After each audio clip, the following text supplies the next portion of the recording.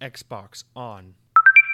Welcome to Xbox On, a podcast with one host about one console, Xbox. I'm said host Jesse DeRosa, and on today's episode, we'll be talking about the latest Xbox news for the week of December 9th, 2023, including Grand Theft Auto 6 has finally been revealed with a trailer that nearly broke the internet. The Game Awards just took place, and with it came tons of great announcements.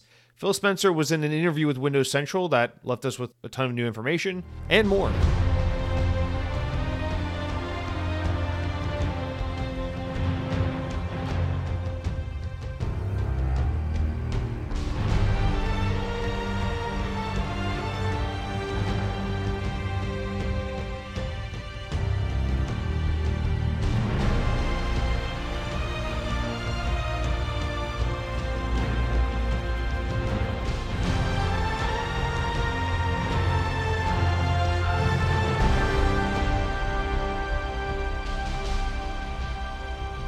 On this day in Xbox history, in the year 2008, 15 years ago, Prince of Persia was released for the Xbox 360 and Windows.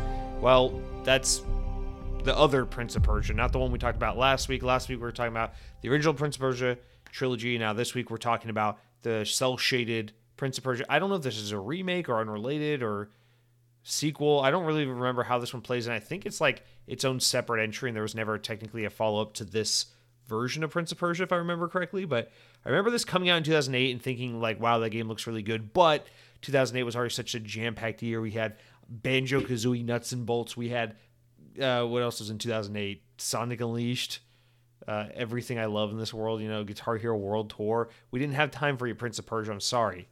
But I always wanted to play this game back in the day, never did. And nowadays, I don't care anymore. It's too far gone. I'm sorry, Prince of Persia, and you have been certainly replaced with Assassin's Creed. Although they are bringing back Prince of Persia, we are getting more and more of that these days. We got a new one coming out in a little bit here, and then a remake of Sands of Time coming in about probably a year or two. So I don't even remember where we are with that game. I know it got rebooted at some point in its development, but we're not going to get bogged down talking about Prince of Persia again this week because we just did that last week. So I can't help that Ubisoft just apparently really loves releasing Prince of Persia games right around this time of year. I guess it's just historically been a thing. Maybe this is just a Ubisoft time of year because, we're about to, let's just jump right into it. We got the notable game releases of the week. Let's just knock these out real quick before we kind of do a proper intro to the show and welcome you all here because obviously we got a big week to get to with the Game Awards and everything. But notable games coming out this week. Avatar Frontiers of Pandora, Ubisoft game made by Massive, the guys that make the Division games. This is a Ubisoft time of year. I guess this is when they like to release games. I've never really paid attention to that much, but it just seems to be like there's a pattern. Like they really like this post-Black Friday kind of all the big games are already out, but here's us sneaking by right before Christmas type of product. I guess it's just their MO. But yeah, Avatar Frontiers of Pandora came out this week. I guess it came out on Thursday, the 7th. I think this game looks really cool. I've been pretty high on this game ever since they teased it, which was, I think the first time they teased this game was no joke, like 2016 or 2017, because I remember I was working for that Disney website I used to write for in college, and that was still when I was taking classes at community college before I went to university. So I distinctly remember being in the library, killing some time between classes, and I pulled out my laptop to write up the story about the new Avatar game that Ubisoft had just announced so I could get it published on the Disney website I used to do gaming coverage for. I remember that so vividly. In some ways, that feels like it was 35 seconds ago, but then at the same time, that was like 7 years ago, 8 years ago. What was, oh my God, let's not talk about it. Let's not think about it. Man, oh man. It's been a long time coming. Avatar Frontiers of Pandora, it's here. I think the game looks great. Seems like the overwhelming reaction to people is like, I don't give a shit, and or people that review it seem to think like, hey, it's pretty fun, but it's not groundbreaking. It's not really all that inventive, and it's nothing you really need to freak out over. It's kind of just like a Far Cry game, but with an Avatar skin. And to me, I think that sounds pretty cool because as someone who didn't give a shit about Avatar when he went and saw it in 2009 at the movie theater, I have since been very turned on to aspects of the Avatar universe. I like certain ideas, like certain parts of the universe, but most importantly, I just think the world of Pandora and all that is really breathtaking and beautiful because the Disney Imagineers did such an amazing job creating this space in the real world when they built the Avatar land that exists at Disney World, at Disney's Animal Kingdom theme park. And I know it's like, Jesse, we're like 4 seconds into the podcast. You haven't talked about video games, but you're already talking about Disney. What are we doing? Listen, shut up. I can't help it. It was like the last fucking good thing Disney ever built before they decided to stop trying. And it's beautiful. 2017, Pandora, the World of Avatar opens at Disney's Animal Kingdom. It is Joe Rohde's magnum opus, although technically his magnum opus is probably Animal Kingdom, the park itself. What do you want me to do about it? It's a beautiful park. It's a beautiful section of the park.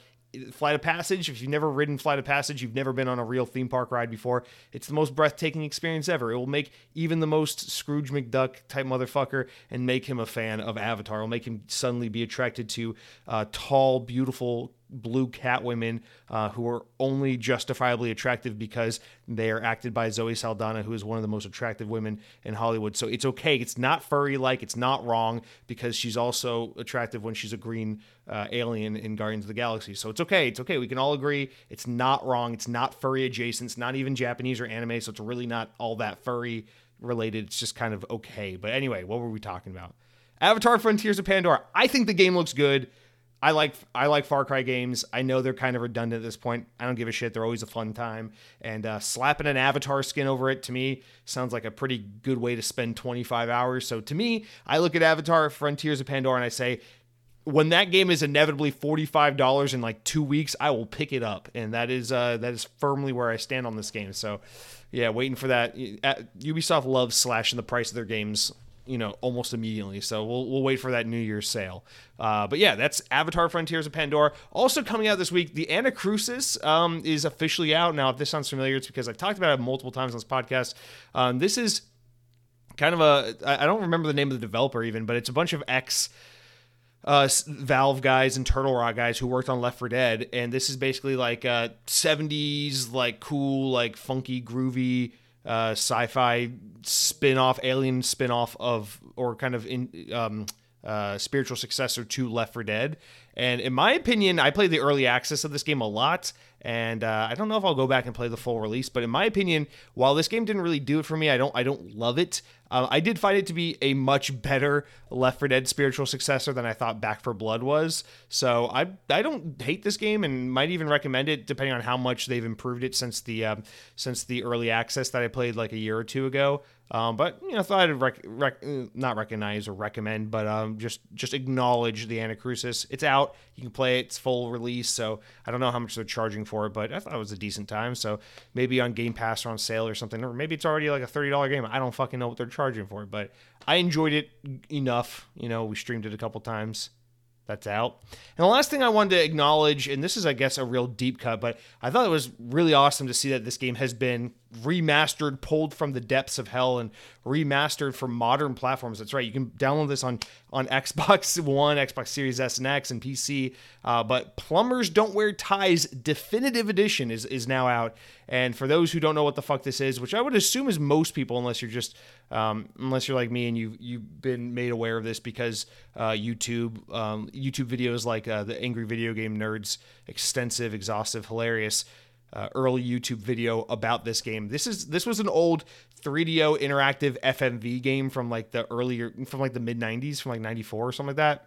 And this is like one of those rare weird FMV games where there's no gameplay. It's just like you pick some word choices on the screen and it's like you watch it like a slideshow presentation with some audio cues and voiceover. It's a very, very weird, kinky, stupid, cringy, raunchy rom-com type whatever the hell this is monstrosity. But it's like one of those things where it's like it's hilarious and the most ridiculous.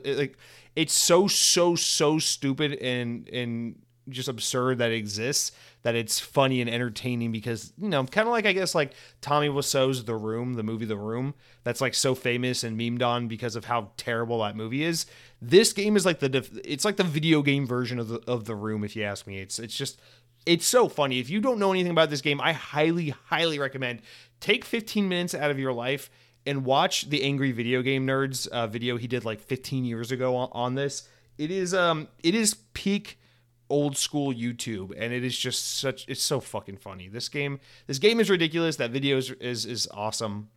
And honestly, I'm super tempted to spend money I shouldn't be spending on having this, just because it's pretty fucking cool that they've made this accessible. It's just an interesting piece of video game history. It's cool that it's getting preserved and brought forward, even though it isn't necessarily something the industry should embrace and be proud of. It certainly does exist, and maybe we should remember that. So yeah, those are some games to talk about this week. And I honestly think that's a wrap on 2023, I think. I'm not sure if there's anything else maybe I'm missing, but it has just been such a motherfucking jam-packed year for video games. And finally, here we are on December 8th. I'm recording this. We're at the tail end of the year, and we just finally got our last big game release of the year, Avatar: Frontiers of Pandora. There might be one or two more I'm missing.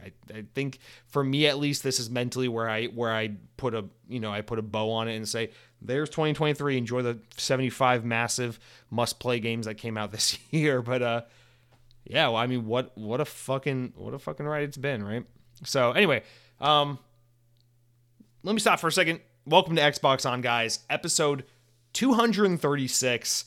This is, historically, I've been doing the podcast long enough to know what this is. This is that last push of the year where there's so much news to talk about this week. The Game Awards just happened. Before that, Windows Central, Jez Corden from Windows Central put up a really big interview he had with Phil Spencer. So there's a lot to talk about there. And then, of course, the other big thing that's been happening the past week, Grand Theft Auto 6, the first trailer officially dropped. It's all anyone on the internet's been talking about. So it is not only an unusually crazy busy week in terms of Xbox news and things for us to go over in this podcast, but the way this always goes historically is right after the Game Awards, it is just fucking whisper silent for the next 4 to 6 weeks. Everyone basically goes off on holiday, and then whatever, and we rejoin back at some point in January. And between now and then, the news is very sparse. So, needless to say, our next few weeks are going to be a lot of interesting.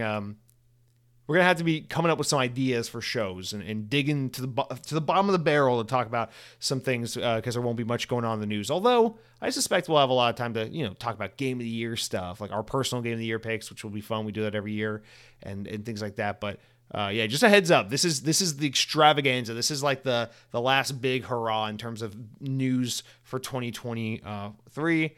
And then it quiets down usually after this until sometime in January. So we'll still have fun. I'm looking forward to my Game of the Year. I love doing that episode at the end of December every year. And, podcast doesn't go anywhere. Each and every Thursday, 9 a.m. Eastern time, new episode of Xbox On. Except for this week, which you may be saying to yourself, why the fuck is Xbox On posting on a Saturday? Well, I warned you last week, and if you didn't know, you have bad listening skills or you just didn't listen to last week's episode, because I told you we had to delay the podcast in order to accommodate the Game Awards. I'm sorry, it's just what we had to do.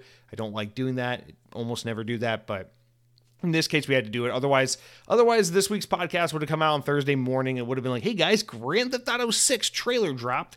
And then 7 hours later, it would have been like, the Game Awards happened, and now my podcast is dated because it's a week behind on news. So we had to do it this way. I'm sorry. It just had to be done. I'm sure you understand. All right. With all that said, guys, let's start off, because we had so much to get into.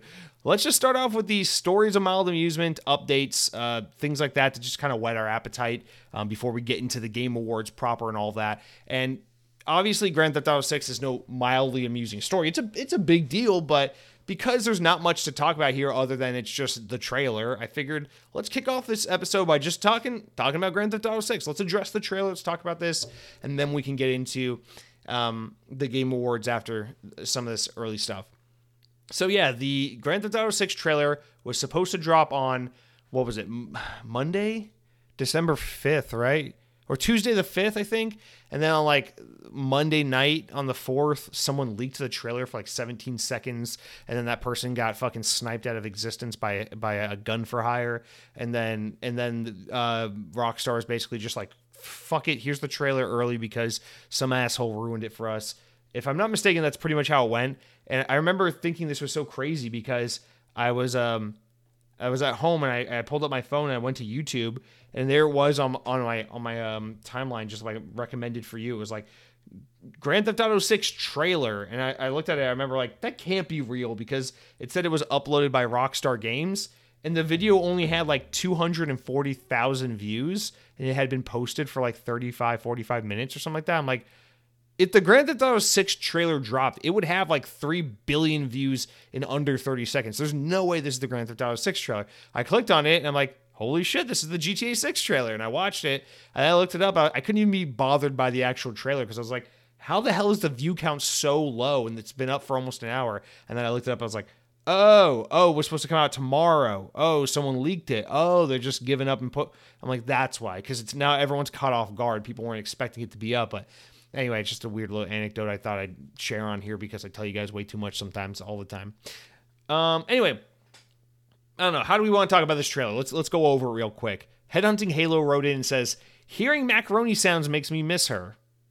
I don't remember or understand the context of that, but continuing on, you said, I'm not split, just missed the bed games. Anyway, GTA 6 is going to be groundbreaking, the biggest thing ever that everyone's going to be talking about, and it's going to be in the news, and I'm excited to see the sales of this game and cannot wait.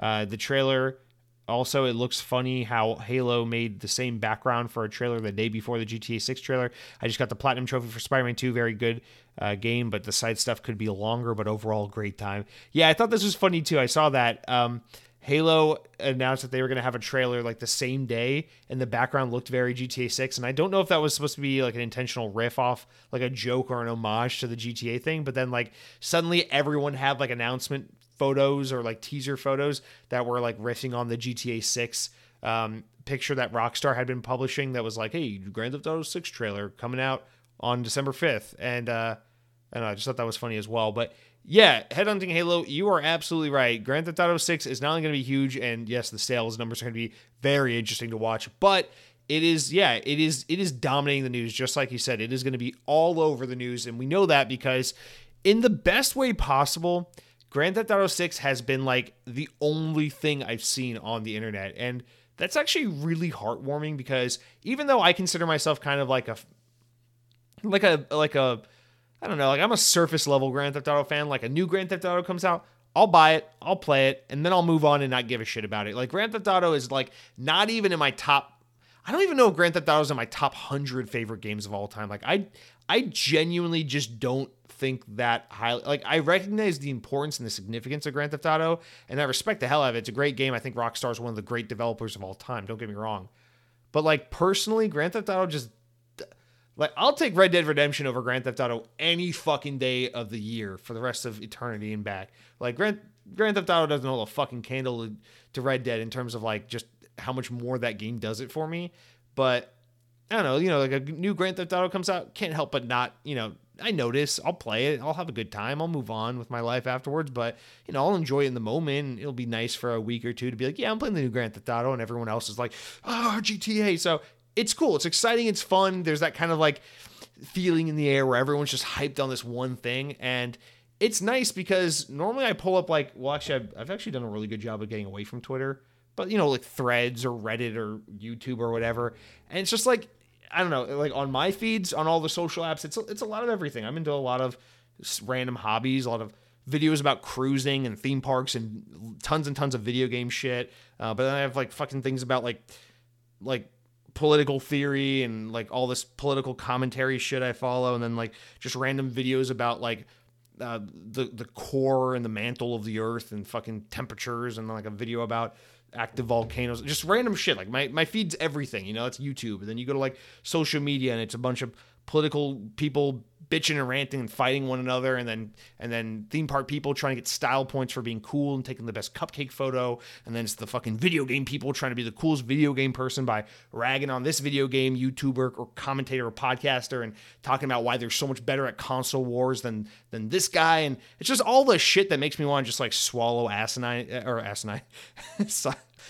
all this stuff on the internet that makes me just want to be exposed to massive amounts of cyanide and just end it all because people are insufferable. But Grand Theft Auto has been one of those rare moments, rare examples in life where it's just like, it's kind of like pure blissfulness and happiness, and everyone's on the same page, and everyone's just excited about something and kind of hyped, and it's a fun moment. Like I really appreciate. Thank you, Rockstar. Thank you, Grand Theft Auto, for bringing the world together for like a single fucking second. Because not only, it's like all the video game stuff I follow talking about Grand Theft Auto. Okay, that makes sense. It's huge. All like the specific Halo and Call of Duty video game stuff I follow talking about Grand Theft Auto. Okay, that's a little weird. All the political shit I follow talking about Grand Theft Auto. I'm like, fuck yeah. And it's like everything. It's like theme park people. Hey, Grand Theft Auto 6 looks pretty fucking cool. I'm like, I like this. I like this, like people just kind of being excited about something and enjoying a moment rather than being like, hey, I am the coolest guy in the theme parks, and here's my vlog, and I'm the coolest video game guy, and here's why PlayStation is stupid. And I'm like, yeah, let's just talk about Grand Theft Auto and how there's a trailer, and so I just thought that was like kind of a heartwarming moment to see that there are still some things in this world that can make everyone come together and join hands. And apparently it is a giant open world, highly detailed game that satirizes just the absolute disgusting, overly indulgent and ignorant capitalist society we've constructed in American culture. And in North America and in the United States specifically, because that's what Grand Theft Auto is. It's just one big commentary on the US. And I guess that's the thing that brings everyone together. Either that or just the ability to play a game where you can run around, shoot people in the face, steal their car, and then evade the cops, because who isn't just a little bit curious about what that would be like? So I don't know. I thought that was cool. Apparently, Grand Theft Auto 6 is the cure-all for the division and the hatred that fuels people in this world, and more specifically on the internet. So shout out to Grand Theft Auto 6 for that. Where the fuck were you 3 years ago during the pandemic? And also, I just gotta say, on the game itself, this trailer triggers me a little bit. I'm gonna be completely honest.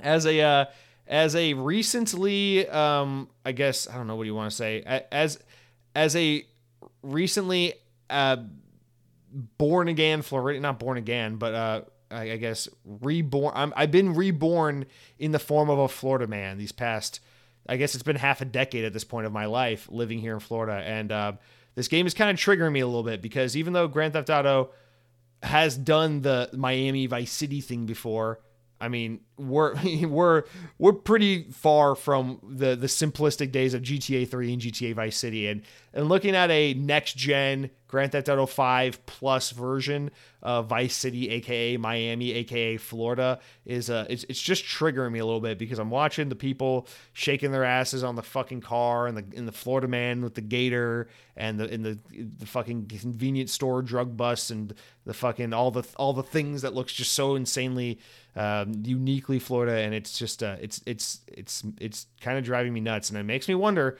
will I maybe not be able to enjoy Grand Theft Auto 6 because what I see in the game is basically what I see when I open my door and walk outside, now that I live in Florida. And I think to myself, maybe I should just not play this game.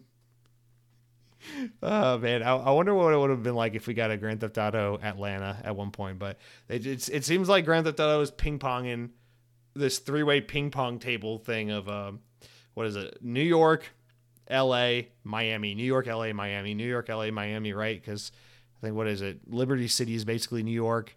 San Andreas and Los Santos is clearly Southern California.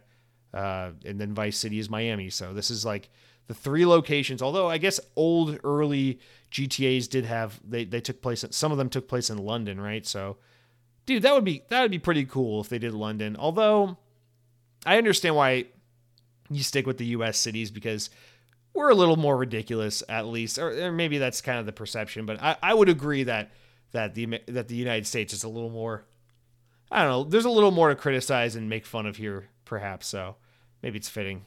Stay in Florida. Oh my God, I'm terrified to see what this game is like. But anyway, Grand Theft Auto 6, it looks good. Obviously, visually, I think first thing I noticed when it shows the first character model, goddamn, these character models look good. These graphics look great. It looks like Grand Theft Auto 5, but next gen. That's what it looks like to me. Set in Miami. I'm sure it'll be a lot of fun. I am curious to see what a Grand Theft Auto developed in the timeline of games as a service and free to play and multiplayer and microtransactions and cosmetic skins and all that. Obviously, a lot of this stuff made its way into GTA 5 and GTA Online over the past 10 years, but a game that is built from the ground up with this modern era of gaming in mind, I'm very curious to see exactly what that ends up looking like as a finished product. And yeah, I mean, God, this trailer has been viewed so many fucking times. Look at that. Look at that. This is the YouTube trailer for it. It is 131 million views in 4 days. Absolutely insane. This video has been out for 4 days and still number 19 on trending. That's good for you, Rockstar. Good for you. Anyway, let's move on. So Grand Theft Auto 6, it's happening. Oh wait, last thing to say about Grand Theft Auto 6, something we probably should have talked about forever ago. Big thing. It comes out in 2025. A lot of people are saying, oh, it's going to come out late 2024. Nope, 2025. Which is, I guess, contrary to what Take-Two was talking about in their earnings call. Strauss Zelnick was saying how, like, he was expecting a huge fiscal year 24, 25 or whatever, a massive spike in revenue due to a big game coming out, which we all knew meant GTA 6, but keep in mind, fiscal years for companies can start like at random times of the year, and for them, I think fiscal year starts in around the summertime. So at the end of fiscal year 25 for them could be, I guess, early 2025. I don't, whatever. So it is possible for the game to be in that fiscal year he was referring to while still coming out in 2025 instead of 2024. So fiscal year 24 would not end until 2025 for them. I don't know. But it made sense. It made sense when you do the math based on when their fiscal year begins, but I don't have that information, and my brain is too tiny to think, and I'm exhausted from a long day of work, so the last thing I'm going to do here is think about numbers and make that make sense. So keep in mind, Grand Theft Auto 6 is probably the most ambitious and expensive game ever developed, so the fact that it's coming out in 2025, I know it sucks. When all is said and done, it'll have been a 12-year development cycle, and that is assuming the game doesn't get delayed, which I am sure it will get at least one delay, because what fucking game doesn't get delayed today? I mean, I think Red Dead Redemption 2 got delayed twice. So, I mean, provided it doesn't get delayed, it'll have been a 12-year development cycle, but I'm sure it will have been well worth it because people love their GTA, and, I mean, they haven't steered us wrong yet, although a lot of key people have left Rockstar, and we will talk about that to some extent because a lot of the things announced at the Game Awards are being led by ex-Rockstar people. So let's keep going. We got a lot to get to. Something I just want to note, let's see if this is still the case, but Walmart has been selling the Xbox Series X for $350 for like almost a week. Okay, I'm checking now. It finally went up. Well, it's still not the regular $500. It's the Diablo 4 Xbox Series X bundle, the more expensive console. And it was $350 for most of the week here. You know, the $500 Xbox was $350 and it came with Diablo 4. It looks like it went up to $441, which is still a heavy discount. This bundle is normally $550 because it comes with Diablo. But yeah, I mean, kind of crazy. Well, here it is. The standard Xbox Series X is now $400. So it went up from $350 to $400, which is still $100 off the console. So I mean, that's a crazy savings. I don't know why the hell this thing is on sale like that. This is a post Black Friday thing, so I don't know what's going on here. I was wondering if maybe they're trying to sell off inventory because they're going to shadow drop the new Xbox Series X at the Game Awards or something, but that didn't end up being the case. So I don't know what this is, but thought I'd point that out. If you're in the market for a Series X, they're not $350 anymore, but they are still on sale. So I guess go ahead and pick yourself up one. Now's a good time because I don't know. I do worry about what that means, that they're just throwing this thing out at a discount. Obviously, they want to have a big penetration for the holiday season and get a lot of Xboxes into homes.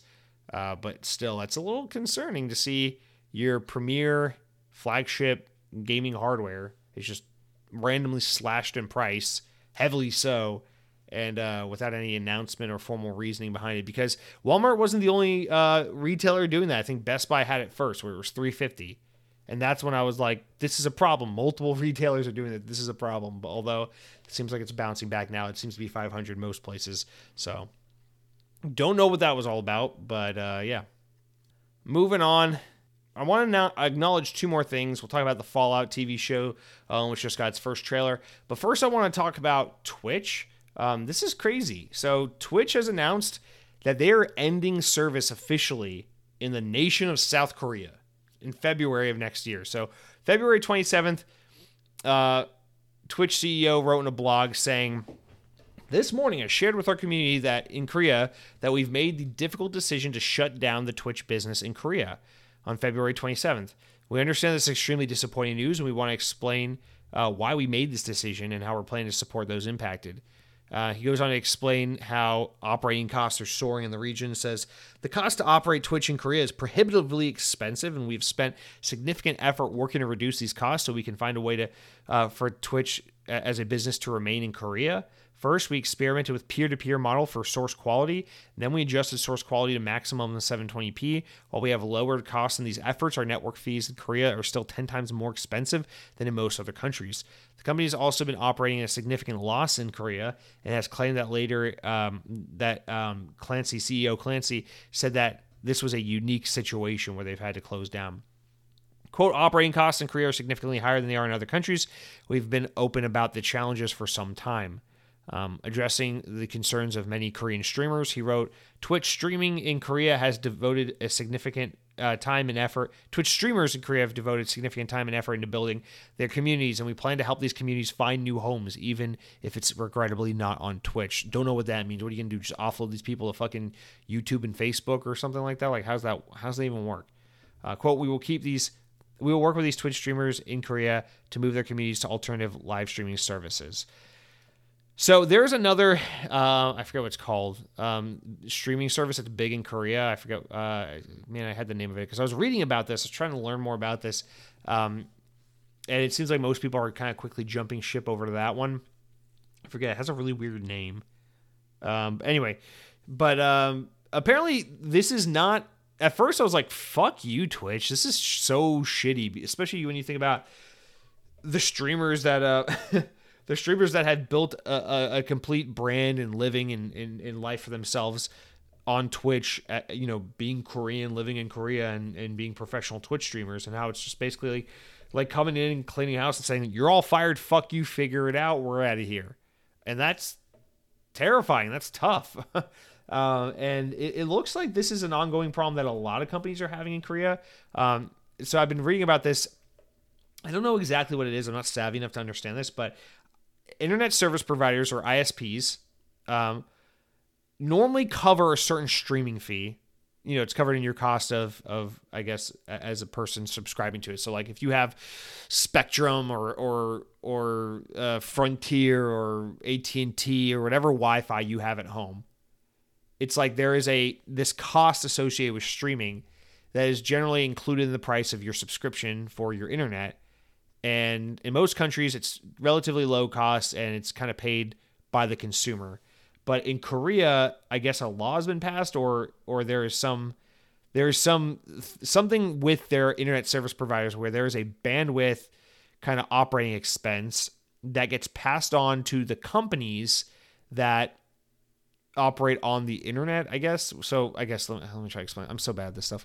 So basically, like, Twitch is a bandwidth intensive platform because you are streaming. You're streaming to millions of people. I guess at any given point, tens or hundreds of thousands of people. And so the bandwidth associated with operating and running a website like that in Korea is super expensive because the cost of using all that bandwidth and streaming to all those people all at once is the responsibility of Twitch to pay and maintain. Whereas in most countries, that fee is, one, cheaper, and two, the responsibility of the internet service provider to pay. So it's becoming increasingly expensive for a lot of websites to operate in Korea, especially if you're like Twitch or YouTube or something that's very media intensive, very streaming intensive. And in fact, Netflix recently had to there's some huge story in Korea about like Netflix having to raise prices or make some deal with internet service providers in order to keep making making business sense for them to even operate in South Korea. And so this isn't, Twitch isn't the only company that's run into this problem and is facing financial stress trying to make this work. And I just think it's such a fucking shitty situation because technically when you put it in that context and you realize that Twitch is kind of, as a business trying to operate and make a profit and do it in a way that makes sense for them as a company, it's like, I get the decision to have to do this, but like, fuck, I mean, that's a big market and you don't want to lose that market because Korea is and we're going to talk about this more and more throughout the podcast because this happened a lot at the Game Awards where you're seeing like Korean developers and publishers are on the rise. Korean made games are becoming bigger and bigger and bigger. And I mean, some of the biggest esports players have for the longest time been coming out of Korea, and it's a big country for like hardcore gaming, for competitive gaming, for esports, for streaming and things like that. So, if you're Twitch, the biggest game esports streaming service out there, and you're going to leave all this opportunity, all these people, all this exposure, all this talent, all this coverage on the table, like that's terrible for your brand. So this had to have been a huge financial imperative for them to have to make this decision. And I don't know. I mean, there's no real, I guess, answer to this or anything to talk about beyond that, but I just want to put that out there because this is kind of a big deal. I know obviously it doesn't affect 99% of people listening to this podcast because I don't know if Xbox On has ever had one single listener in Korea in all of the 4+ years that the show's been around. But, it's big news nonetheless. I mean, it's about to get a whole lot less competitive on Twitch, I suppose. So that sucks. And obviously, your thoughts go out to all the fucking streamers out there who are just now kind of being thrown out on their asses, having to figure out what to do now, if they've made a living for themselves on Twitch. So that's shitty.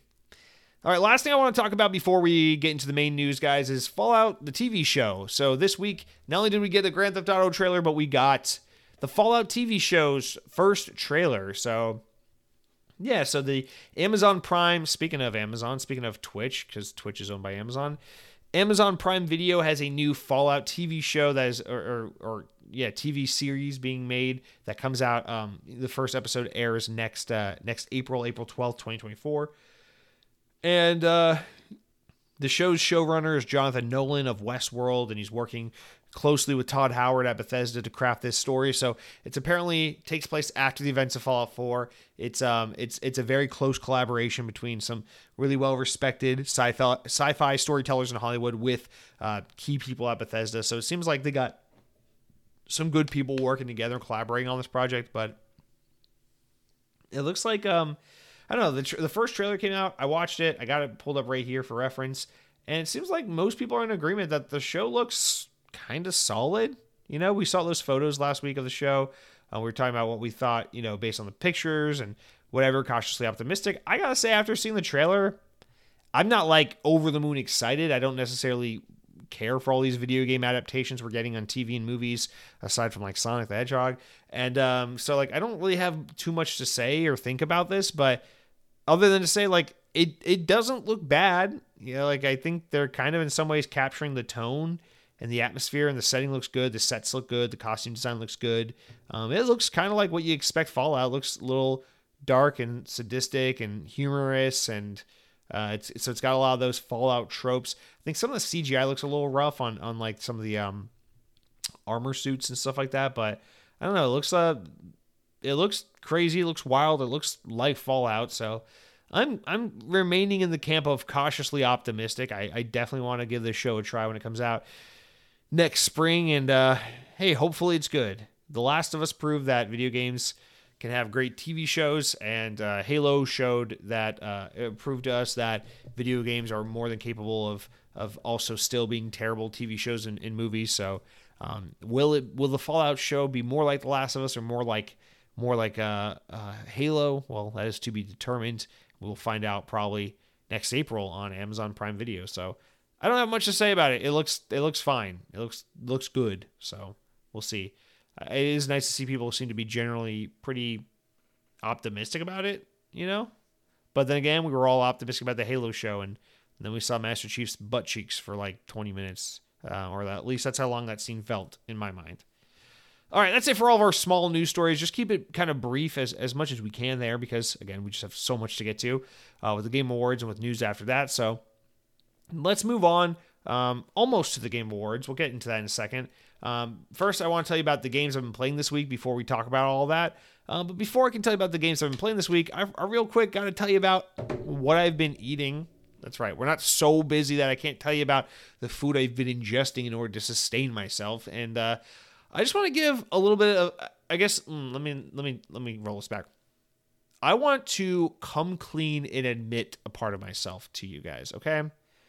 Sometimes I don't like to admit this, but I think, especially when it comes to food, I have a little bit sometimes of like a hipsterish mentality about certain things, about styles, preparation, techniques, and food and things like that. Maybe because I worked in restaurants for so long, I worked in some nicer restaurants towards the end of my time in the restaurant industry, and I just have exposure to a lot of like bar stuff and coffee stuff and food stuff and like, working in like high-end Japanese restaurants and stuff. It's like, okay, I know the difference between like the American perception of like shitty sushi rolls with yum yum sauce on it versus like real nigiri and with like proper Japanese techniques and aging your fish and using the sushi rice that's made with the right rice wine vinegar mixture and the temperature at which you eat your sushi and all these things, and like how Americans have a very distorted version of like this and that. And I worked under bartenders and learned about classic cocktails and craft cocktails and craft beer and all these things. And with that comes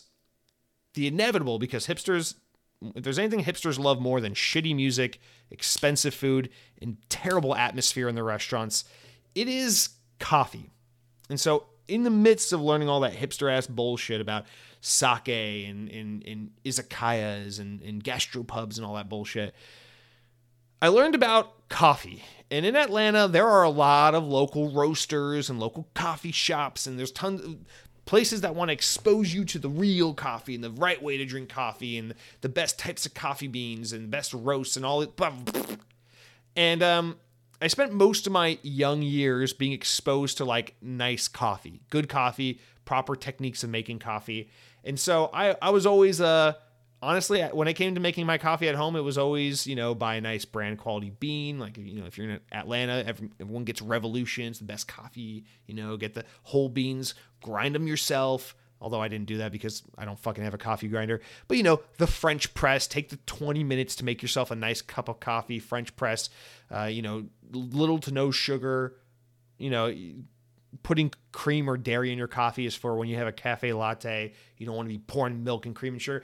Here's the honest to God truth, man. I've been fighting a side of myself forever. Maybe it's the Mountain Dew lover in me. Maybe it's the Taco Bell fan in me.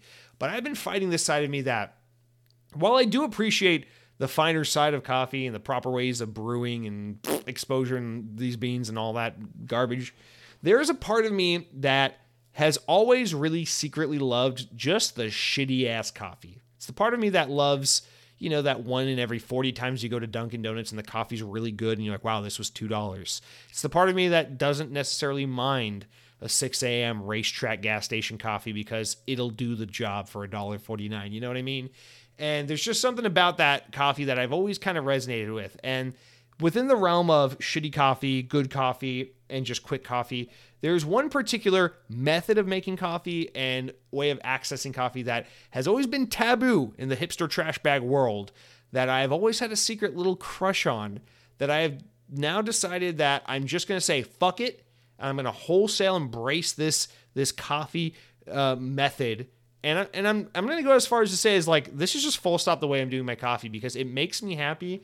And I'm a goddamn adult who has to make my own decisions and think and feel for myself. And so here it is. I'm drawing the line. The French press has been retired. I moved into the house and I looked at my exhausted, poor, sad little French press. It's been abused for years. And I said, enough is enough. I'm tired of having to wake up an extra 20 minutes early every morning so I can make a cup of coffee. Coffee should be waking me up. I shouldn't be waking up for coffee. You know what I'm saying, bitches? And so I went out on Black Friday and I went to Target and I said, yes, I would like to purchase this $100 Keurig machine on Black Friday for the low price of $50. That's right. I got 50% off a Keurig Mini. It is a $50 little machine. And I know what a Keurig is. I've used a Keurig before. My stepmother had one back at my father's house. And I've been to various people's houses where they've had Keurigs. I stayed at an Airbnb a few months ago for my buddy's bachelor party. They had a Keurig. It was the first time in years I'd used one.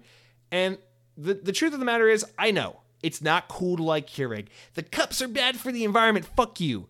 The cups are more expensive than coffee grounds. Fuck you. The machines are harder to clean. Not really. Oh, that's not real coffee. It burns it. The temperature is all wrong. Keurigs are either always too hot or always too cold. You get the wrong, you can't control the temperature of your coffee. It's bad coffee.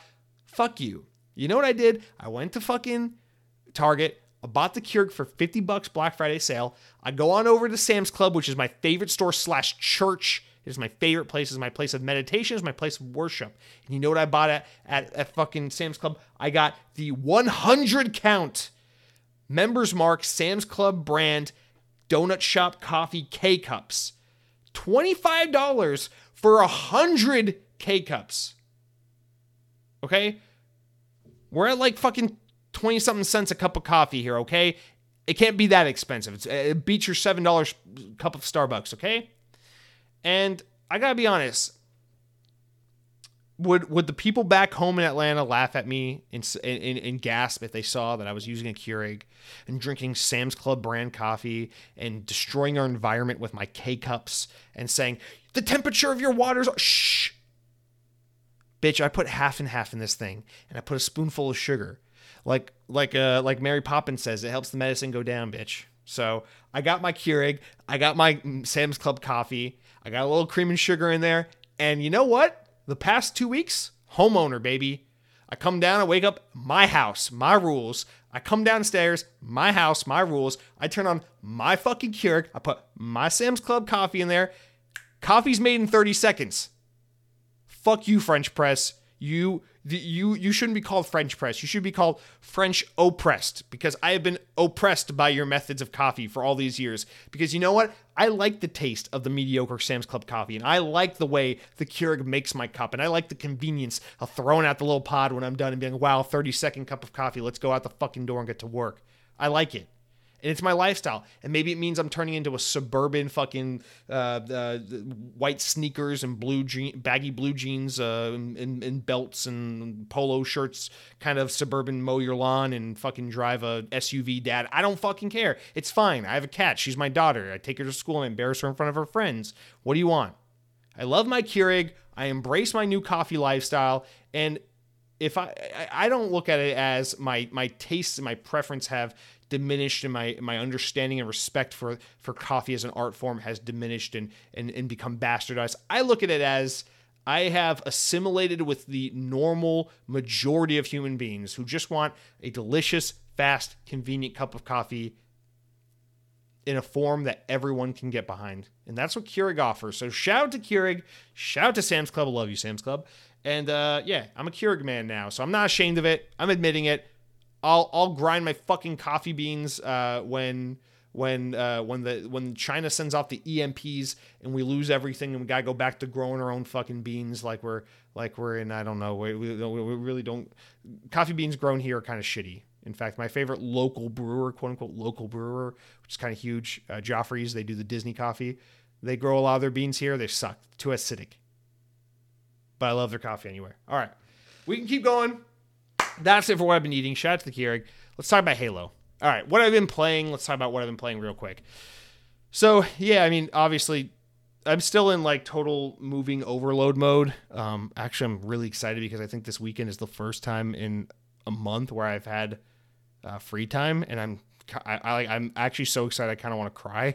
But, yeah, last 2 weekends ago, we finally finished moving, finally got out of the apartment, cleaned everything up. I wanted to fucking kill myself. That was the most miserable weekend of my life. Literally spent the whole 48 hours cleaning, sleeping. And then this past weekend, we moved into the house, but everything in the house is a freaking mess. We're just living around boxes and junk everywhere.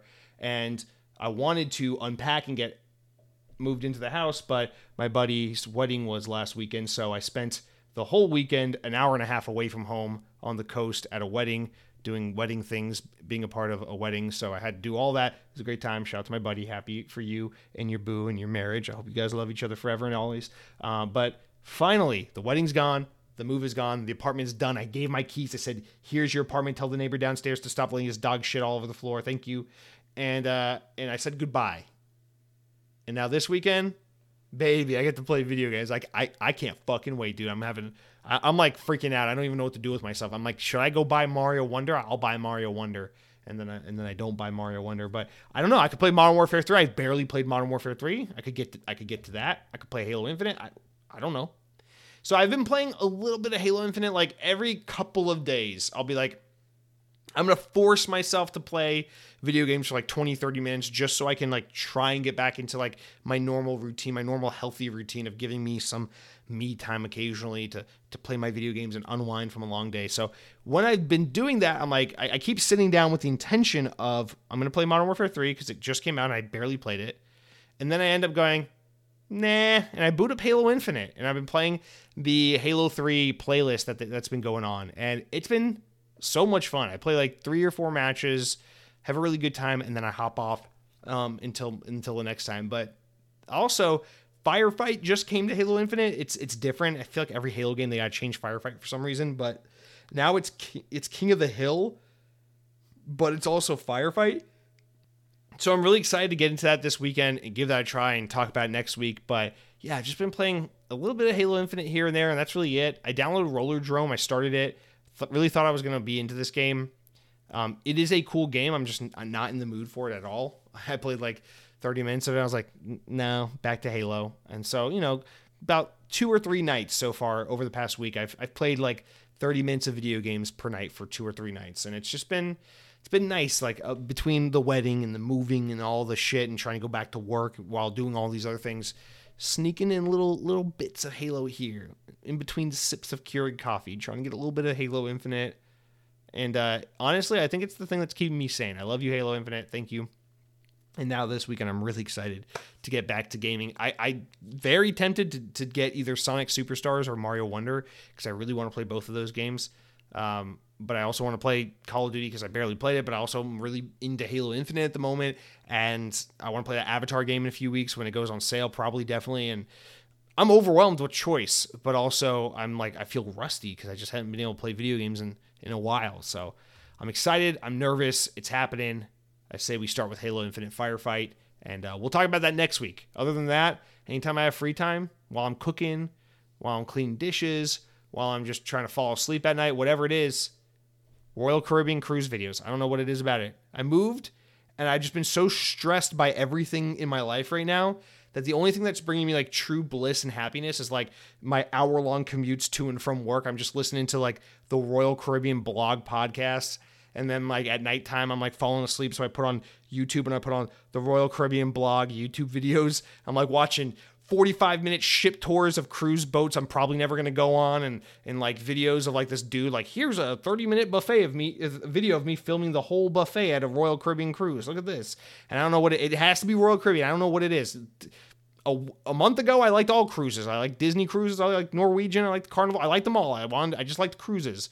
Now all of a sudden, it's specifically Royal Caribbean. I guess I've become a Royal Caribbean stan, even though I don't have a whole lot of experience with this brand anyway. And I don't know. It's something's wrong with me. Okay, I'm trying to. It's like I'm trying to resume my old habits and lifestyle and everything that I had a month ago, while also trying to accept that some things are different, routines are changing. I gotta go get a lawnmower. I gotta go. This grass is getting tall, guys. So anyway, Halo Infinite, Firefight, Royal Caribbean, Keurig coffee. Sounds like we covered everything. Let's wrap it up. That's it for this week's pod. Oh wait, and the Game Awards. So let's talk about the Game Awards. I'm gonna take a quick break, and we'll come back and talk about all the big announcements that just happened on Thursday night at Jeff Keighley's The Game Awards 2023. All right, so let's just jump right into the Game Awards 2023, baby. So I guess the way we're going to do this is, all right, how do we want to attack this? As the Game Awards took place last night, I had my Surface here, and I was just kind of typing along as things were getting announced, being like, okay, this is announced. And I just wrote some like information like video game, developer, publisher, release date, platforms, initial thoughts, right? Like game looks good, game looks boring. Looks cool. Reminds me of this. Oh, another look at this. This game got, whatever. So I kind of jotted down some notes, and then before I recorded today, I went through and like fleshed some out so I could give myself little pointers, things to remember that I wanted to touch on, I guess, as we talk about this. But I guess that's just to say it's going to be a little rough. It's going to be a little raw off the cuff, but he doesn't like it raw and off the cuff. So yeah, that's how we're going to do this. We're basically just going to go in the order things were announced. There are certain things I left out because there's just so much announced, so much that's shown. Now, there are certain things where either obviously like, oh, that's a PlayStation only game, we're not going to talk about that, left that off the list. Or in some cases, it's like, yes, this is coming to Xbox, but I don't give a shit about this game, or it's not a huge announcement, or it's like there's just, whatever. There's not enough enthusiasm and time and energy to be focused on this. So there are certain things I did leave off, but all the big stuff I encapsulated here, as well as some smaller things that I was interested in. So I tried to be pretty inclusive, pretty all-encompassing, and I think it's a comprehensive enough take we got here. So let's just kind of go through it, starting with, in the pre-show, they announced Persona 3 and 4 are now on Game Pass. We knew that they were coming to Game Pass for a while, but they are officially available for Game Pass now, so that's a thing we got a trailer for. They also showed a trailer for a sequel to World of Goo, which I thought was crazy. Now, I don't know for sure that this will be on Xbox, because the original World of Goo, for those who don't remember, World of Goo was this kind of like Xbox Live Arcade style game that was for the Wii. It was available in like 2007, 2008 for the Wii Virtual Console.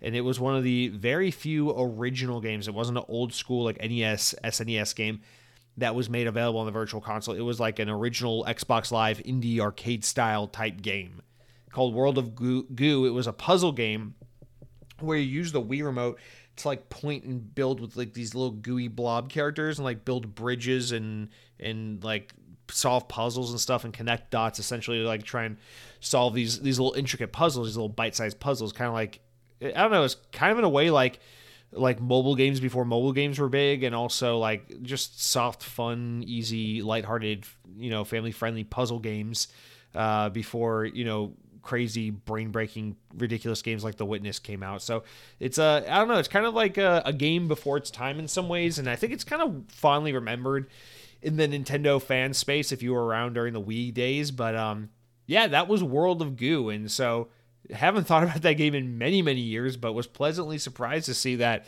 they're making a sequel, and it looks pretty good. It looks like more of World of Goo, but yeah, it was cool to see that. But they didn't announce platforms, release dates, anything, so I put it in here because maybe it'll be on Xbox, but honestly, I don't know how you would make a sequel to World of Goo now that the Wii is dead. Like, is it for the Switch and it requires motion controls, or is it for VR and you have to use the VR joysticks and stuff to move in a 3D space? Like, I have no clue how this fucking works. So I just put it on there because I thought it was cool to see that this game is being revived and getting a new entry. And also I'm curious that maybe it does come to Xbox. So I just thought I'd put it in there. But, and then we got one more little quick one before we get into like actual announcements that I want to stop and take the time to talk about. Next one would be Metaphor ReFantazio. That is that new Persona style game. It's like fantasy. Persona is like the real world kind of scenario. Metaphor ReFantazio is going to be more like Persona, but like in a fantasy kind of setting. This was announced at the Xbox Showcase earlier this year, and now we have confirmed that it's coming out in the fall of next year. So no specific date, but next fall this game will be coming out, and the marketing is still tied with Xbox because the Xbox logo was still all over the ad. Now, of course, while this will come to PlayStation for sure, this might be a timed Xbox exclusive, or at the very least, it's just going to have its marketing tie-in affiliated with Xbox, which is pretty good get for Microsoft. But yeah, that's going to be Metaphor ReFantazio. I don't have much to say about this because I just personally not very interested in it, so I'm not going to sit here and waste your time talking about it otherwise. But worth noting nonetheless. And then we get into our first announcement, which I would say is like, oh, okay, this fucking looks cool. So a brand new game by a new team. Jeff Keighley gets out there on stage. He's like, welcome to the Game Awards. I'm Jeff Keighley. I'm nice. I let kids step all over me and take money out of my wallet. And he was like, I want to introduce a very special guest onto the stage. Hollywood celebrity Matthew McConaughey, and I'm not making that up. Matthew McConaughey comes out on stage and he's like, hey guys, I'm like 60 years old, but I still look like I'm 38. I'm Matthew McConaughey, and I got a handsome boy smile, and I got a world premiere for you. I'm like, oh, this is just like last year where they had Al Capone come out. It's like, why they get these jabronis? They don't give a shit about video games. What are they doing here? And then Matthew McConaughey is like, hey, I don't know what I'm doing here, but I'm in my first video game ever, and I want to show you all about it in this world premiere. I'm like, okay, world premiere. Xbox wants their branding back. And then they show this game called Exodus, which actually looks fucking awesome. Like, this is a instant must play for me. Now, to be completely fair, we don't see too much of the game. It's mostly CG, but we see a little bit of the game. We see enough of the game to know, okay, this is I need to play this fucking game. So let me explain what it is a little bit. It is a new game from a new team called Archetype Entertainment. It is being written by, I forget the guy's name, but he is the guy who wrote Mass Effect. He also worked on Anthem, and he worked with BioWare. He worked on KOTOR. So he's old, long-running BioWare talent who worked on, all the big BioWare games. And it is a new space sci-fi game. It is a, I guess they don't really say, well, let me see if they say what kind of game it is. They describe it as, I don't think they described what kind of game it is, but looking by the gameplay that's in the trailer, it looks pretty much like, fine, we'll go make our own Mass Effect. That's kind of what it looks like. Like BioWare and EA are going to fumble Mass Effect for 1 billion years. We'll go make our own Mass Effect. That's what this game is like. And so it has like this little cinematic opening trailer scene. It's a little sad. Some stuff happened. The guy gets separated from the girl and space capsule and time dilation. And instantly I'm like, this is motherfucking that Buzz Lightyear movie that came out last year. Yes, I need a video game for Buzz Lightyear. Please, let's do this. It's Mass Effect, it's Anthem, it's Lightyear, it's sci-fi, and it's that movie I just watched a few months ago called The Creator. It's like all the things I want, and it's rolled into this new, what looks like choice-based action role-playing space sci-fi game. And it just looks insanely AAA, insanely beautiful, really fun. They don't say who's publishing this game, which I'm really confused about. Actually, no, it says, okay, actually, let me take that back. I think Wizards of the Coast? Holy fuck, Wizards of the Coast are publishing this. I know they're getting into more game publishing, but that's the Magic the Gathering company. What the fuck? All right, that's crazy. I don't know how this game's going to... I'm curious about how this game's going to turn out with kind of an unproven developer, unproven publisher, but, I mean, judging by the trailer alone, it looks like next-gen Mass Effect. And honestly, and I say this as someone who needs to finally sit down and play Mass Effect, and this is going to rub some people the wrong way, as someone who doesn't have a personal affinity for Mass Effect because I never played it, it just looks kind of a little bit cooler than Mass Effect, although I'm sure Mass Effect's better, blah, blah, blah. It just, I don't know, as someone who doesn't have experience with either, it looks, it at least is piquing my interest a little more. So, I don't know, I think this looks fucking awesome, and I want to play it now. So, Exodus, very high up my anticipated games list, automatically. Looks badass. I want space sci-fi. I want a game that is basically like, what if that Lightyear movie that came out last year were a video game, and I want things that are like Mass Effect but made accessible for modern gaming, by the conventions of modern gaming. And I think this game looks like it's it. So a blog post announcing the game gave a little excerpt describing the game, and they put it as the following: having fled a dying Earth, humanity has found a new home in a hostile galaxy. The game's description reads, Lightyear. Here we are, the underdogs, fighting our final battle for survival. You are a traveler, humanity's last hope. Your destiny is to lead the travelers to the stars in the hunt to steal alien weapons and technology from the most powerful enemy in the universe, the Celestials. Leading the fight for salvation, you will be forced to make sacrifices, putting everyone you love at risk. How much are you willing to sacrifice? I want to play this game right now. Let me make this abundantly clear. I want this game yesterday. I need to stop being a bitch and go play Mass Effect, because it's probably the only thing that's going to hold me over between now and then. I also want to go back and play more Starfield. Goddamn, I want to play a lot of games and I have no time.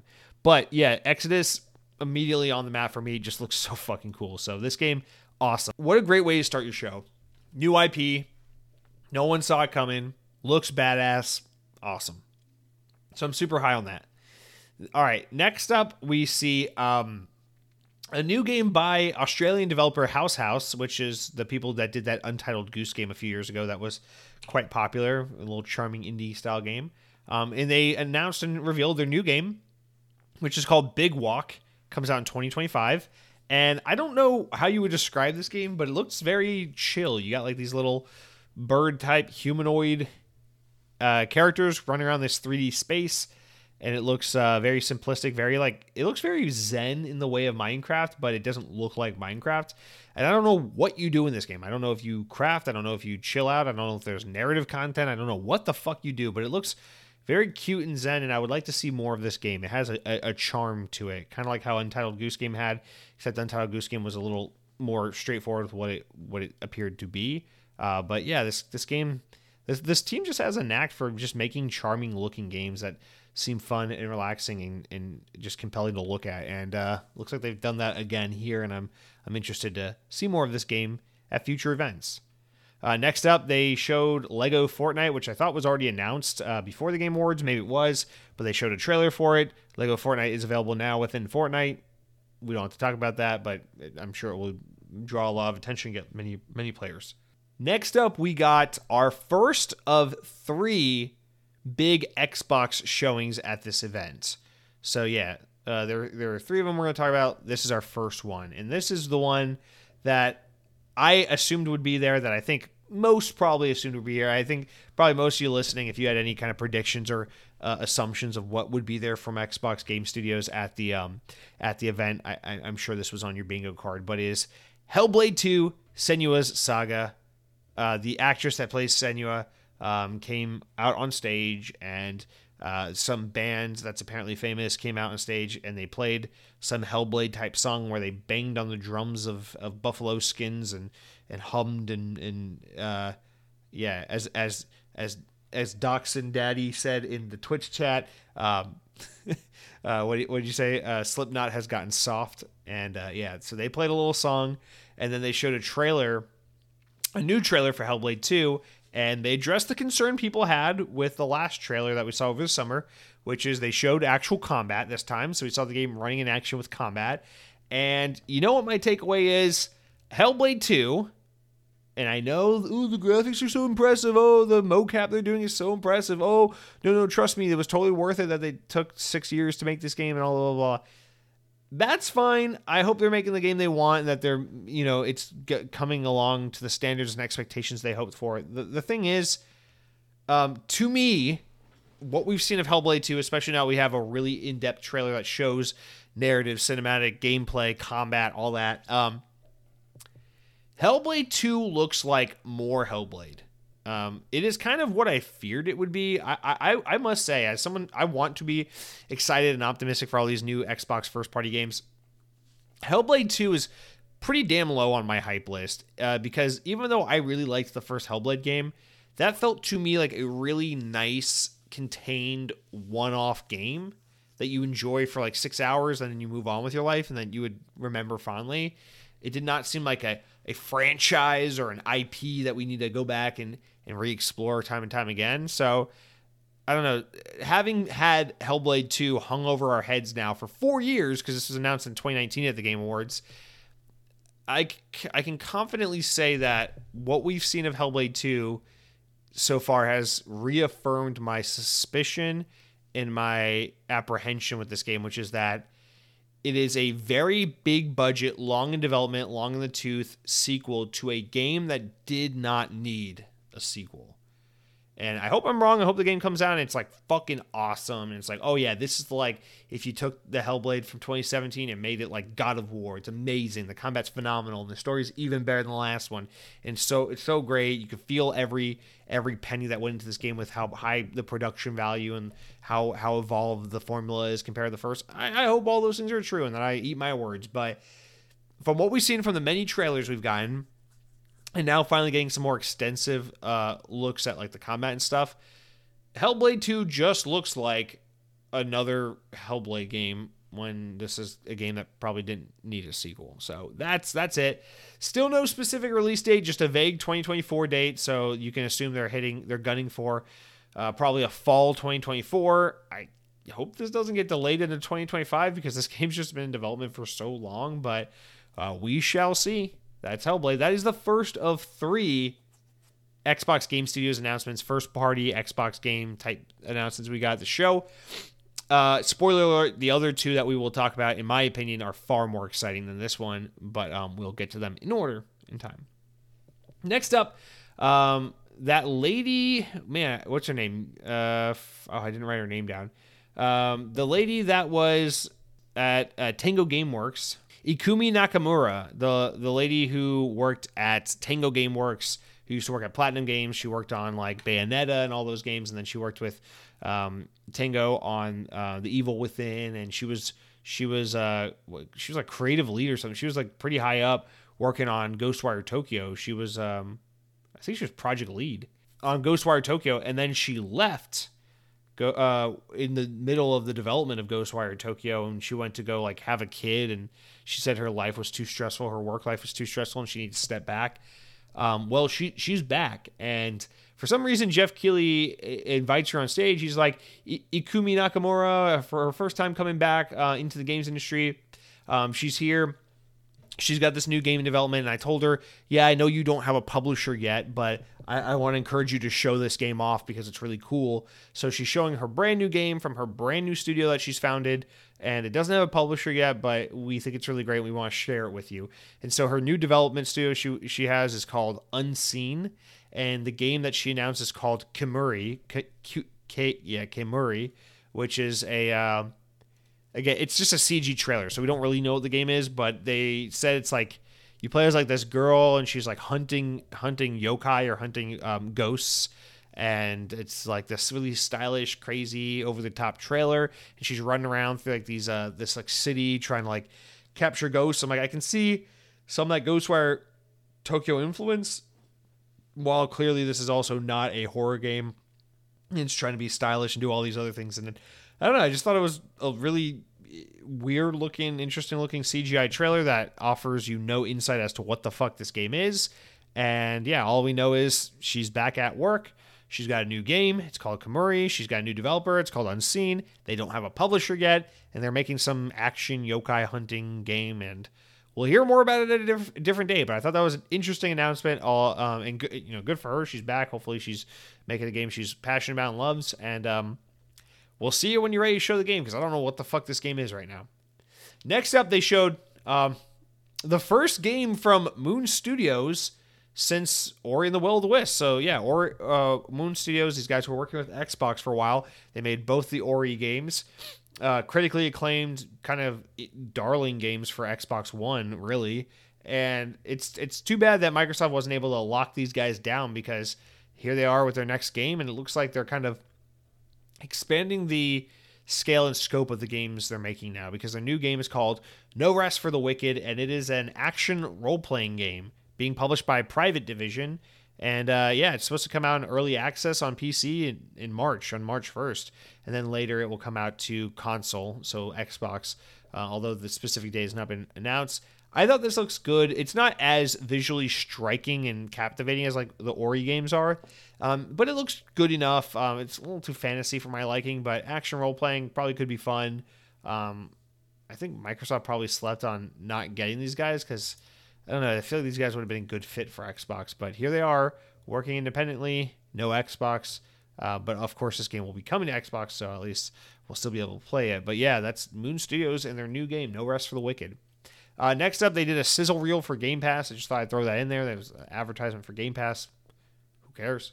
Then Gonzo from the Muppets came out and talked to Jeff Keighley, and they talked about chickens, and I don't understand what his whole thing with chickens is, but yeah, he's apparently got like a fetish for chickens. So next up, this is not one of the 3 Xbox announcements, but I must say, this next announcement is by far my favorite thing from this whole event, this whole showcase. This was by far the most hyped I got this whole time. And I gotta pull this up just to talk about it here. Let me pull this up because I just want to look at these pictures and watch this trailer as we talk about this. This is, to me, just so fucking cool. So Sega had so like next up, Sega's gonna show some shit. It's a big deal. I'm like, okay. And we knew Sega was going to be at the Game Awards in some meaningful way. And in my mind, I kept thinking, maybe they're going to talk about Super Game, their Project Super Game that they keep talking about internally. And like, we don't know what it is. And I have all these theories about what it might be. And I'm really curious to learn more about it. So I'm trying to figure out what Super Game is. And then they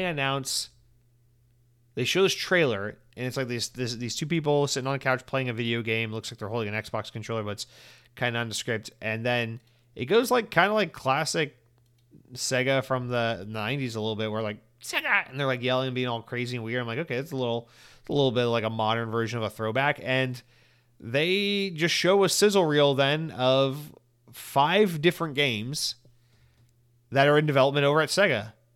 And they're like, hey, Sega's working on 5 games at the same time. And I was like, okay, that's crazy. And these games were Crazy Taxi, Jet Grind Radio, Streets of Rage, Shinobi, and Golden Axe. I'm like, what the fuck? And they're like, hey, we're bringing back a bunch of classic Sega games. Sega's been talking about how they want to get back to some of their old IP, retap that, try and make it accessible for a new generation. They saw the success of the Sonic movies, and they're wondering, hey, can we take those old IP, make them relevant again, and then do like TV shows or movies about them? Because, you know, this cross-media thing where you can have successful video games and then successful, TVs and movies pertaining to those games. And so we know Sega's been wanting to get into that. And so that's what they showed, is like, hey, we're going back to the well and bringing back the classics. Now, no one's really been able to confirm yet whether or not these are like ground up reimagined remakes of these games, or if these are like new entries, or like what these are. But what we know is we're getting a new Crazy Taxi, a new Jet Grind Radio, a new Golden Axe, a new Streets of Rage, and a new Shinobi. And I gotta say, as someone who loves old Sega, this got me so incredibly excited. First of all, this new Jet Grind Radio looks phenomenal. I mean, motherfucker, this is like, what if Jet Grind Radio, but also Sunset Overdrive, but also Spider-Man, but also Tony Hawk? Like, this is a Jet Grind Radio that is clearly inspired by the games that came after Jet Grind Radio and that were also inspired by Jet Grind Radio, and it is now in turn coming back and taking those games into consideration. So kind of like how like it's like Tomb Raider happened and then Uncharted happened, and Uncharted was clearly inspired by Tomb Raider, and then Tomb Raider came back and was clearly inspired by Uncharted, and now new Tomb Raider is more like Uncharted than Uncharted is like Tomb Raider, you know, in a way. That's kind of what this reminds me of, where it's like, wow, Jet Grind Radio is back, but it's kind of like all the things that were inspired by Jet Grind Radio. Because he's rollerblading, he's grinding, he's doing tricks, but he's also like jumping and kick flipping and spinning in the air and shit. I'm like, this looks like fucking Spider-Man kind of ridiculous mobility, and I want it. It looks so good. Art style looks so fucking good as well. And then it shows, after the little couple seconds of Jet Grind Radio, it shows Streets of Rage. And, you know, I'm not a huge Streets of Rage fan. I like side-scrolling beat-em-ups. It looks a little more like 3D open environment, kind of like, I don't know, like games like Marvel Ultimate Alliance and things like that. And to me, I'm like looking at it, I'm like, that looks like fun. I could get down with that. You know, that looks like a good time. And so that looks decent. Jet Grind Radio looks amazing. And then they show Shinobi, and I'm like, fucking god damn it, dude. Shinobi looks stunning. It has this beautiful 2D like hand-drawn kind of like Okami style art look to it. Like, it looks like a Japanese like hand-painted like kind of art style. It's so beautiful. It's such a, like, if you're not going to go back and do like a 16-bit art style, this is such a beautiful modern art style to like just pay tribute and homage to this classic franchise. Like, this is not that cheap, crappy CGI looking blocky 2.5D crap we get in most games these days. This is like beautiful artwork, and Shinobi just looks so fucking good. And I want to play this game so bad. I want this game. I cannot believe, like, I like Shinobi. I like classic Shinobi. Those games are a little harder than I can handle. But I always appreciate them. It's kind of like my thing with Ninja Gaiden 2, where it's like, I like these games, but I suck at them, but I like them anyway, and I'll play them anyway. But this Shinobi looks so fucking good. And then after that, it shows Golden Axe, which is like, I don't know what this is, like a 3D brawler or like an action adventure hack and slash. I don't know what the hell they're going for, but it. I'm gonna say something. Maybe this is controversial, and I say this as a Sega fan.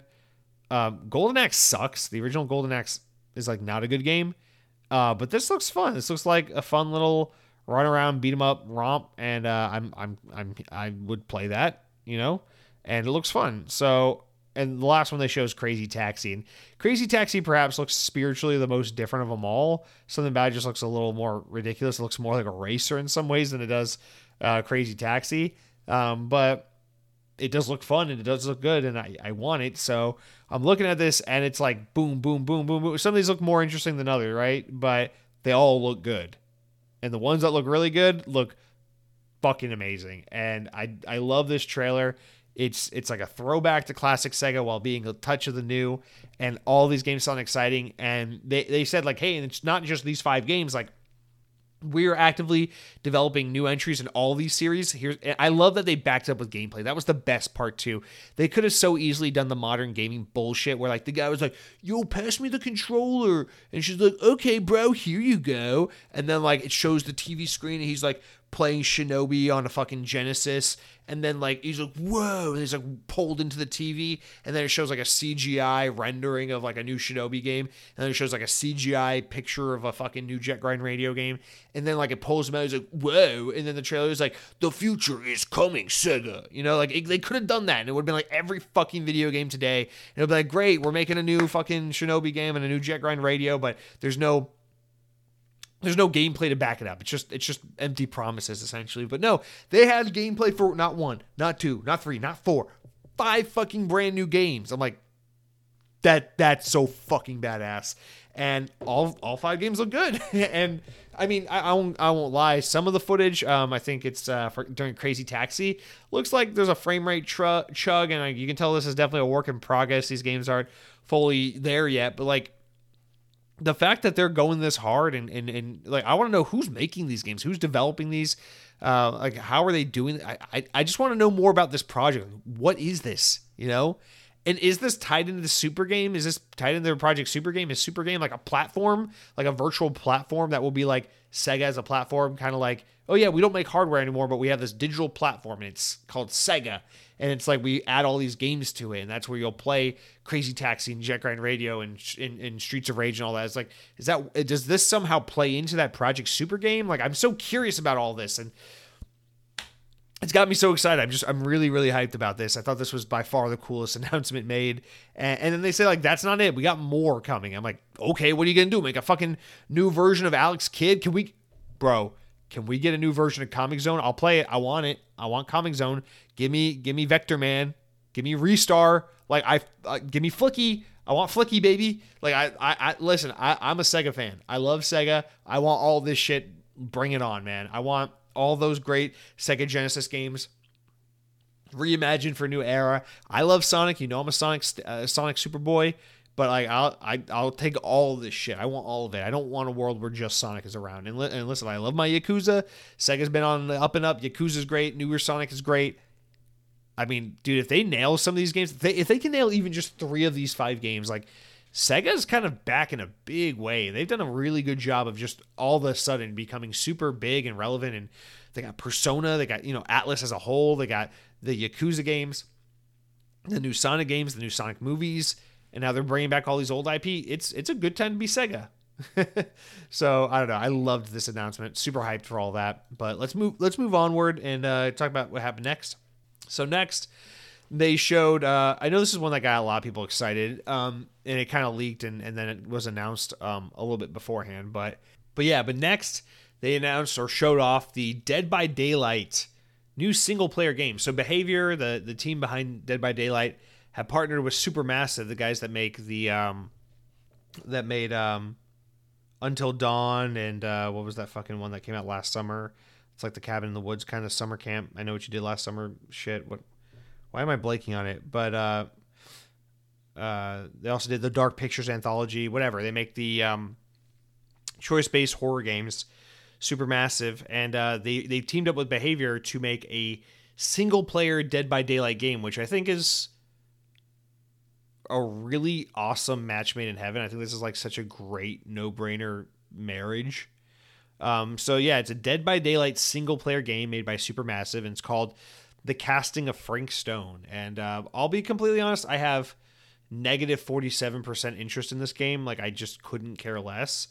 But I like for the sake of being inclusive and transparent and just fair, yeah, I think this is a really good match of developers to IP, and I think this is a really great way to kind of inject some new life into Dead by Daylight, which seems like Dead by Daylight's kind of fallen off a little bit, right? After being so big for so long.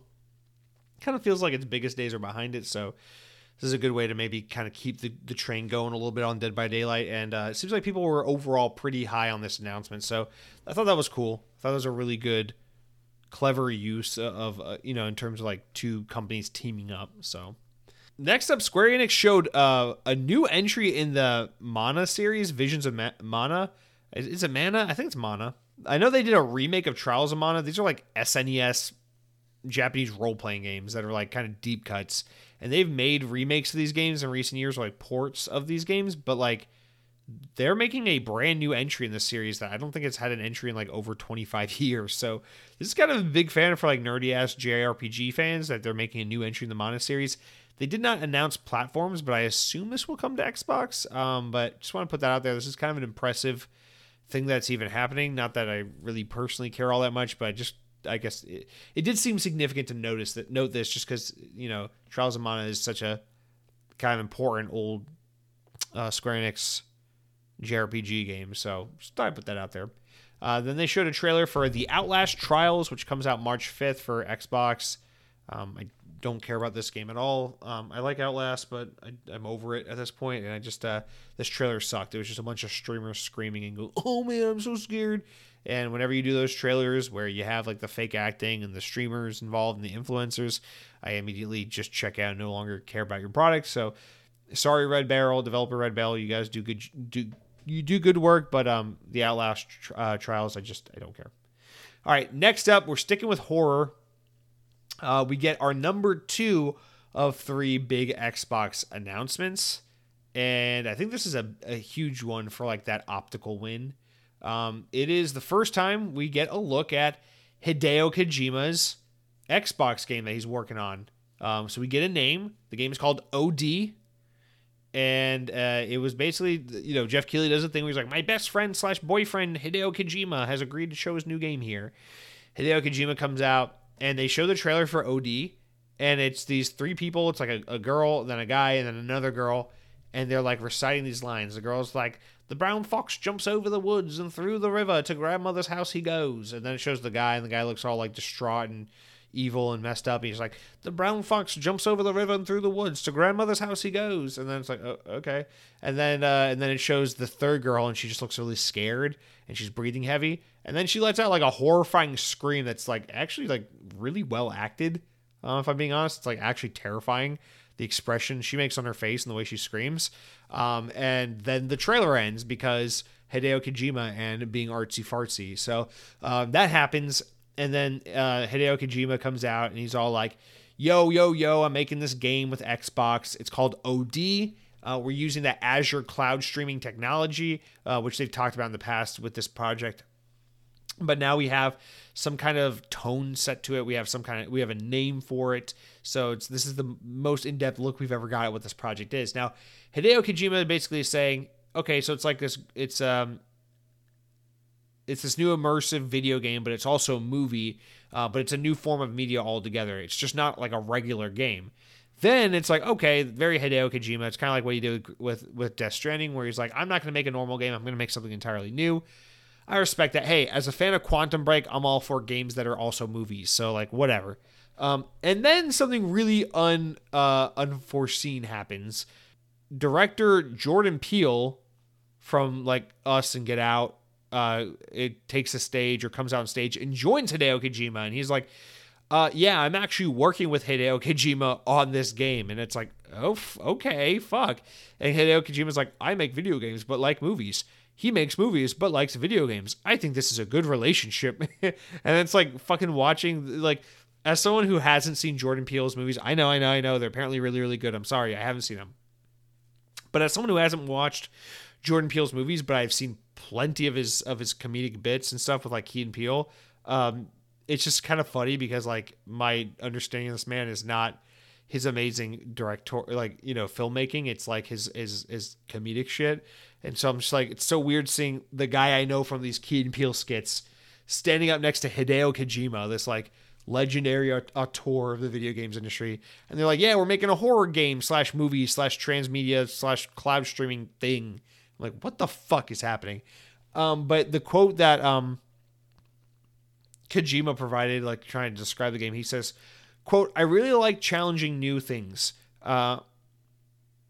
This one, with the help of Xbox Game Studios and using their cloud gaming technology, I'm doing this with together. It is a game, don't get me wrong, but at the same time, it's a movie. And at the same time, it's a new form of media. So, it honestly, looking at the head-on footage of these people talking and whispering and all that stuff, looks kind of like all that Hellblade shit again. So I'm like, is Hideo Kojima working with Ninja Theory on this game? But all joking aside, I'm down for it, because even though whatever it was we saw didn't really tell me anything about a video game or get me excited in that way, this works because it's clearly one of those things where Hideo Kojima doesn't have to play by the conventions. You know, they can show a trailer for Komori, and we can see that, oh, it's a yokai hunting game from the girl that was working at Tango on Ghostwire Tokyo, and we're like, yeah, but there's no gameplay, so I don't give a shit about this until we see the gameplay. This, in the case of like OD, this is different because Hideo Kojima is one of those rare names where he commands so much respect and so much admiration in the industry that you don't need to see his next game. You just need to know what he's working on. You just need to have him take stage. You just need to have him say some things. And then you instantly have the attention and the captivation of the entire audience. And that's kind of what we did here, where it's like, we didn't see a game running in action. I don't know what the fuck this game is. I don't know what you do in OD. I don't know what the movie part looks like. I don't know what the game part looks like. We just got some tone in a title. And then he told us it's a movie and a video game. But the reason why this is so exciting is because for Xbox to be able to be like, yeah, that's right, we got Hideo Kojima and Jordan Peele working together on an exclusive Xbox game that uses our cloud technology. It's like, okay, that's a flex, you know? Whatever this game is, it's not going to be a huge seller. That's just clearly the how it goes. Death Stranding was the same thing for PlayStation. It's not going to be a giant system seller.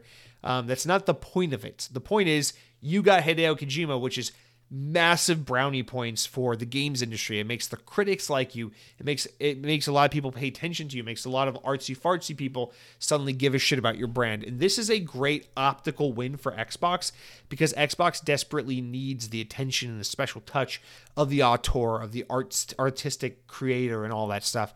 And for them to get a game like this exclusive to their platform is just a really good way for them to kind of be able to compete and stay in that space and be able to have a seat at the table, so to speak, when everyone goes on and on, about, oh, Sony's got The Last of Us and Death Stranding and Ghost of Tsushima. And it's like, yeah, well, Xbox has got OD and 47 trailers for Hellblade 2 and, whatever.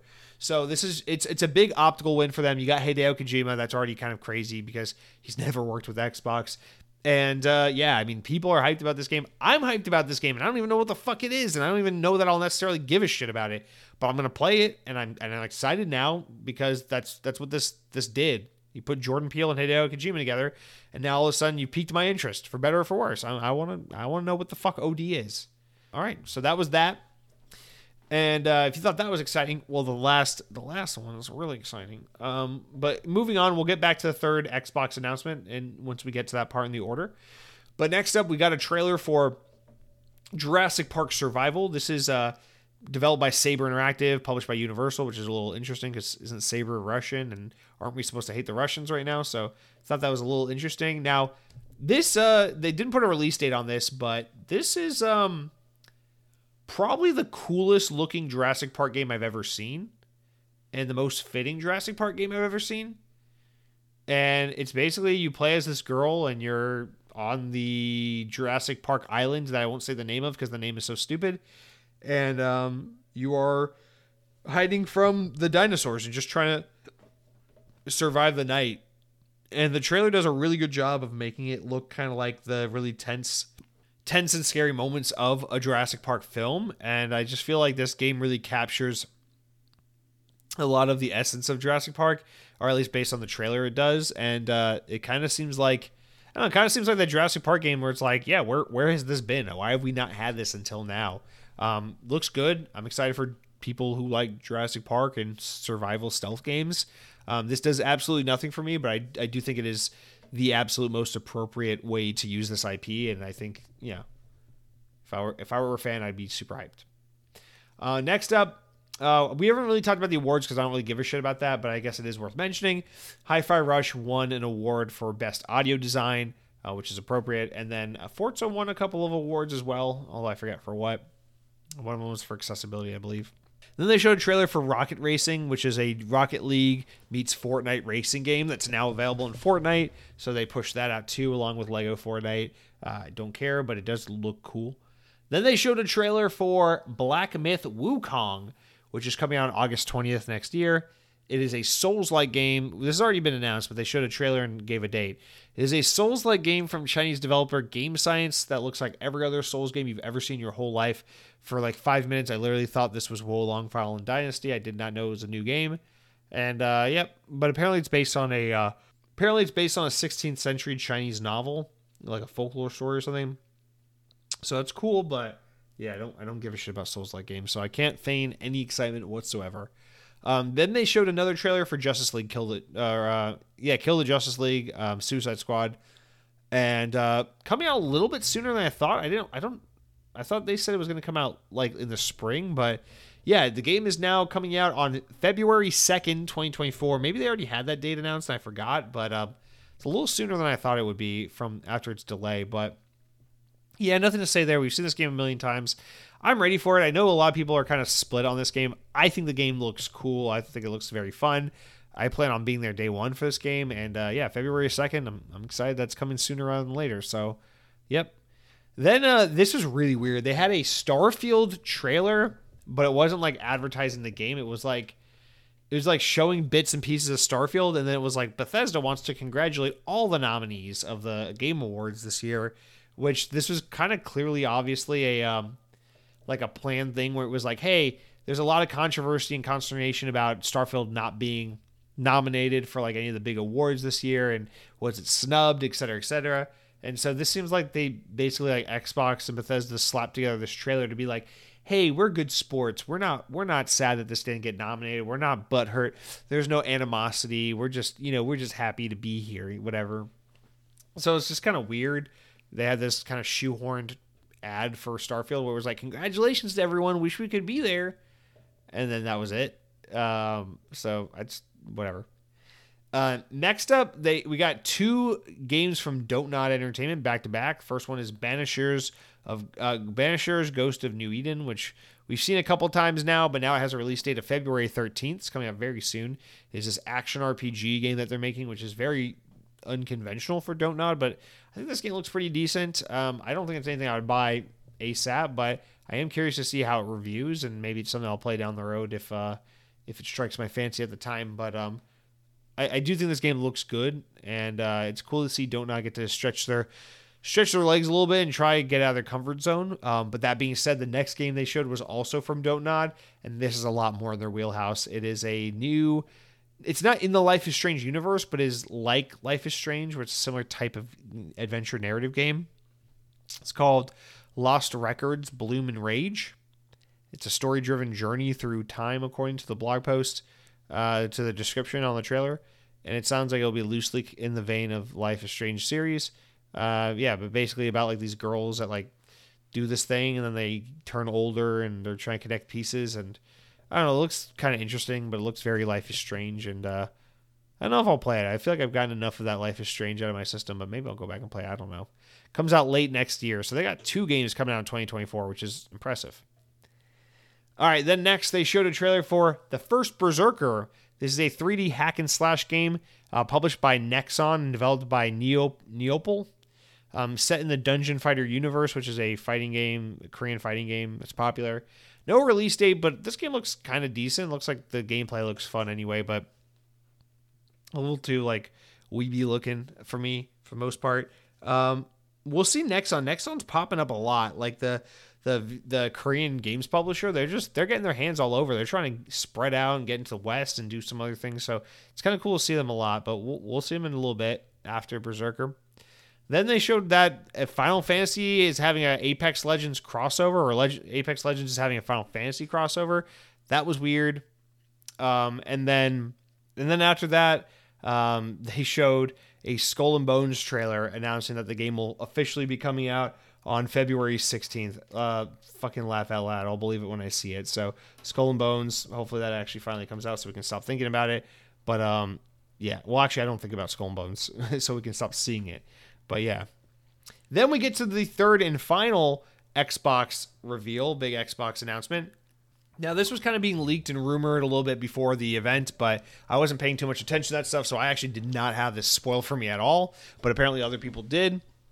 And it is that Arcane Leon, their French team, not the Austin, Texas team that made Redfall that came out earlier this year, but Arcane Leon, the guys that made Deathloop and Dishonored, announced that they are making a Blade game, Marvel Blade, like the Marvel character Blade, the vampire guy, hunting guy.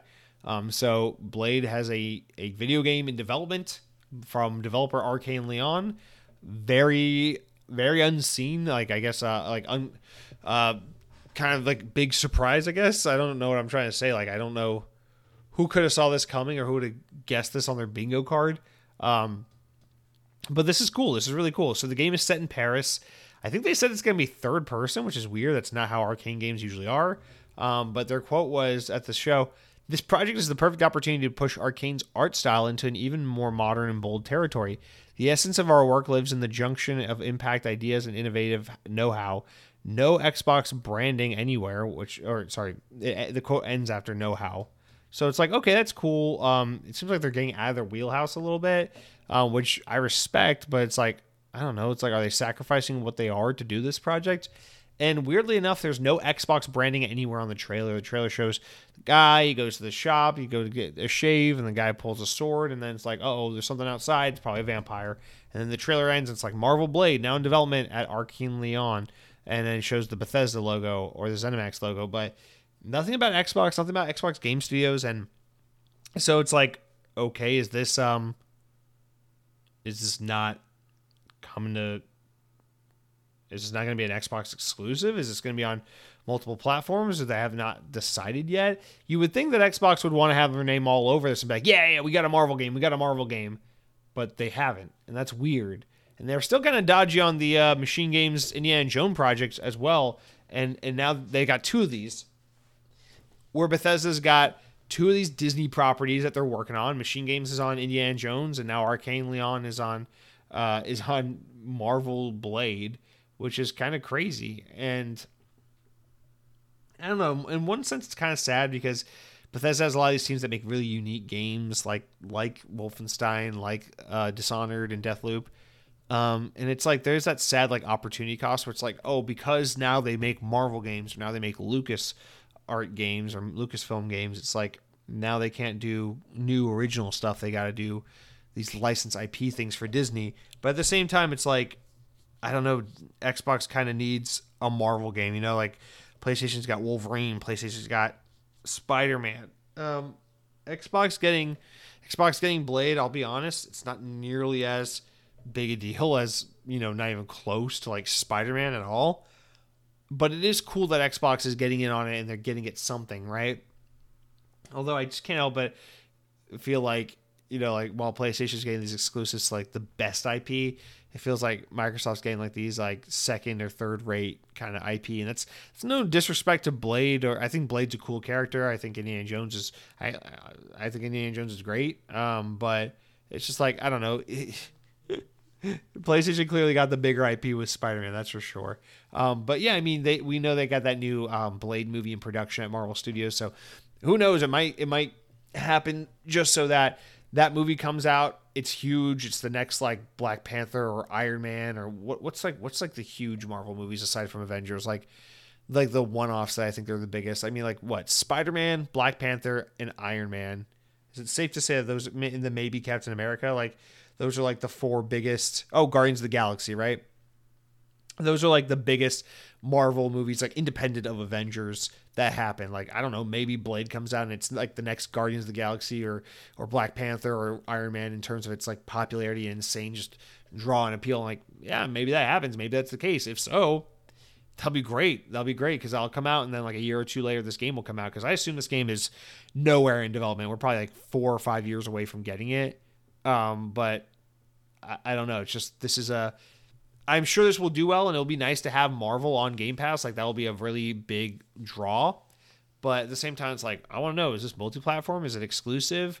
What kind of game is it going to be? This is kind of weird. This IP is unlike anything that they've worked on before. So, like, I'm really curious to see what that looks and feels like. Lots and lots of questions on this one, and I'm just curious to learn more about it. But nonetheless, very exciting.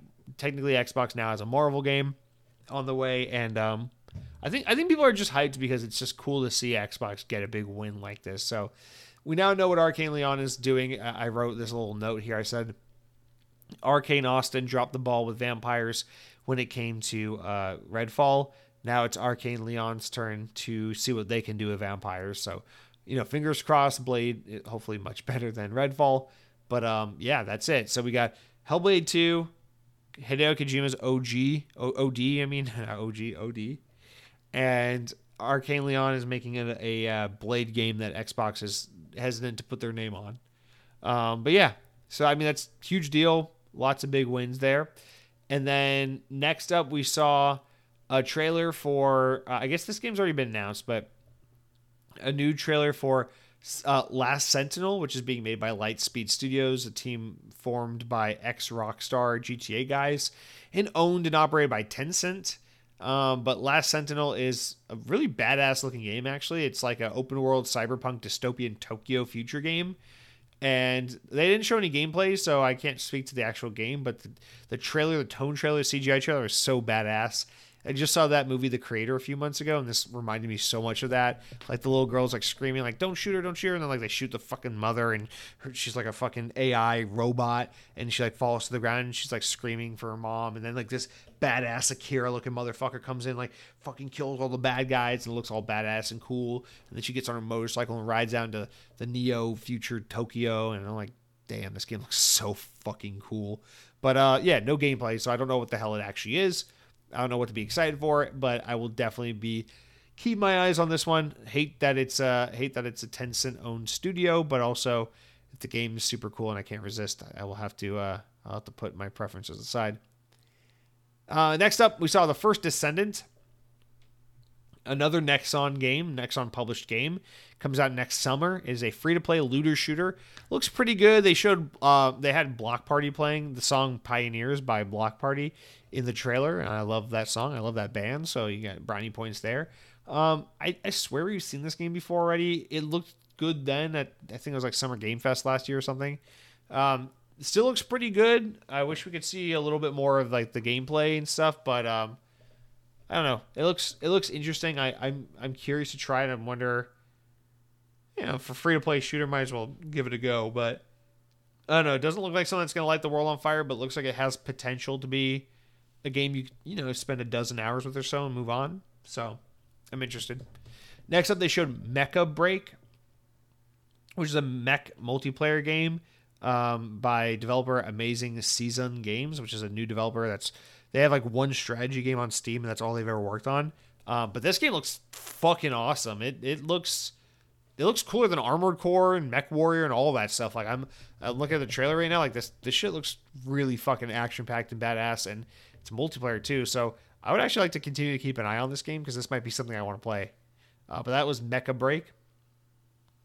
Then they showed another trailer for Warhammer 40k Space Marine 2. This game continues to look so fucking badass. It now has a release date of September 9, 2024, which is a little further off than I'd like. I feel like it'd be perfect if they could get this game out in like May or June, but beggars can't be choosers. This game looks great, and I definitely want to play it. It looks like it's going to get you that Gears of War fix. Then they showed Exoborn. It is a Level Infinite, which is Tencent game. It is a tactical open world extraction shooter made by X-Division devs, like Ubisoft's The Division. They didn't show gameplay. I also thought the CG trailer was very not interesting looking, and I couldn't care less about this one. So I'm going to move on because I just don't care about extraction shooters. I didn't like anything I saw in this trailer, and I just don't care. Plus, fuck Tencent. The next, they said, hey, we got a new trailer for the Fallout TV show. I was like, oh man, they got more footage than the footage we saw the other day at that other trailer. And nope, it's a new trailer with basically all the same footage as the last trailer, but just cut and edited differently.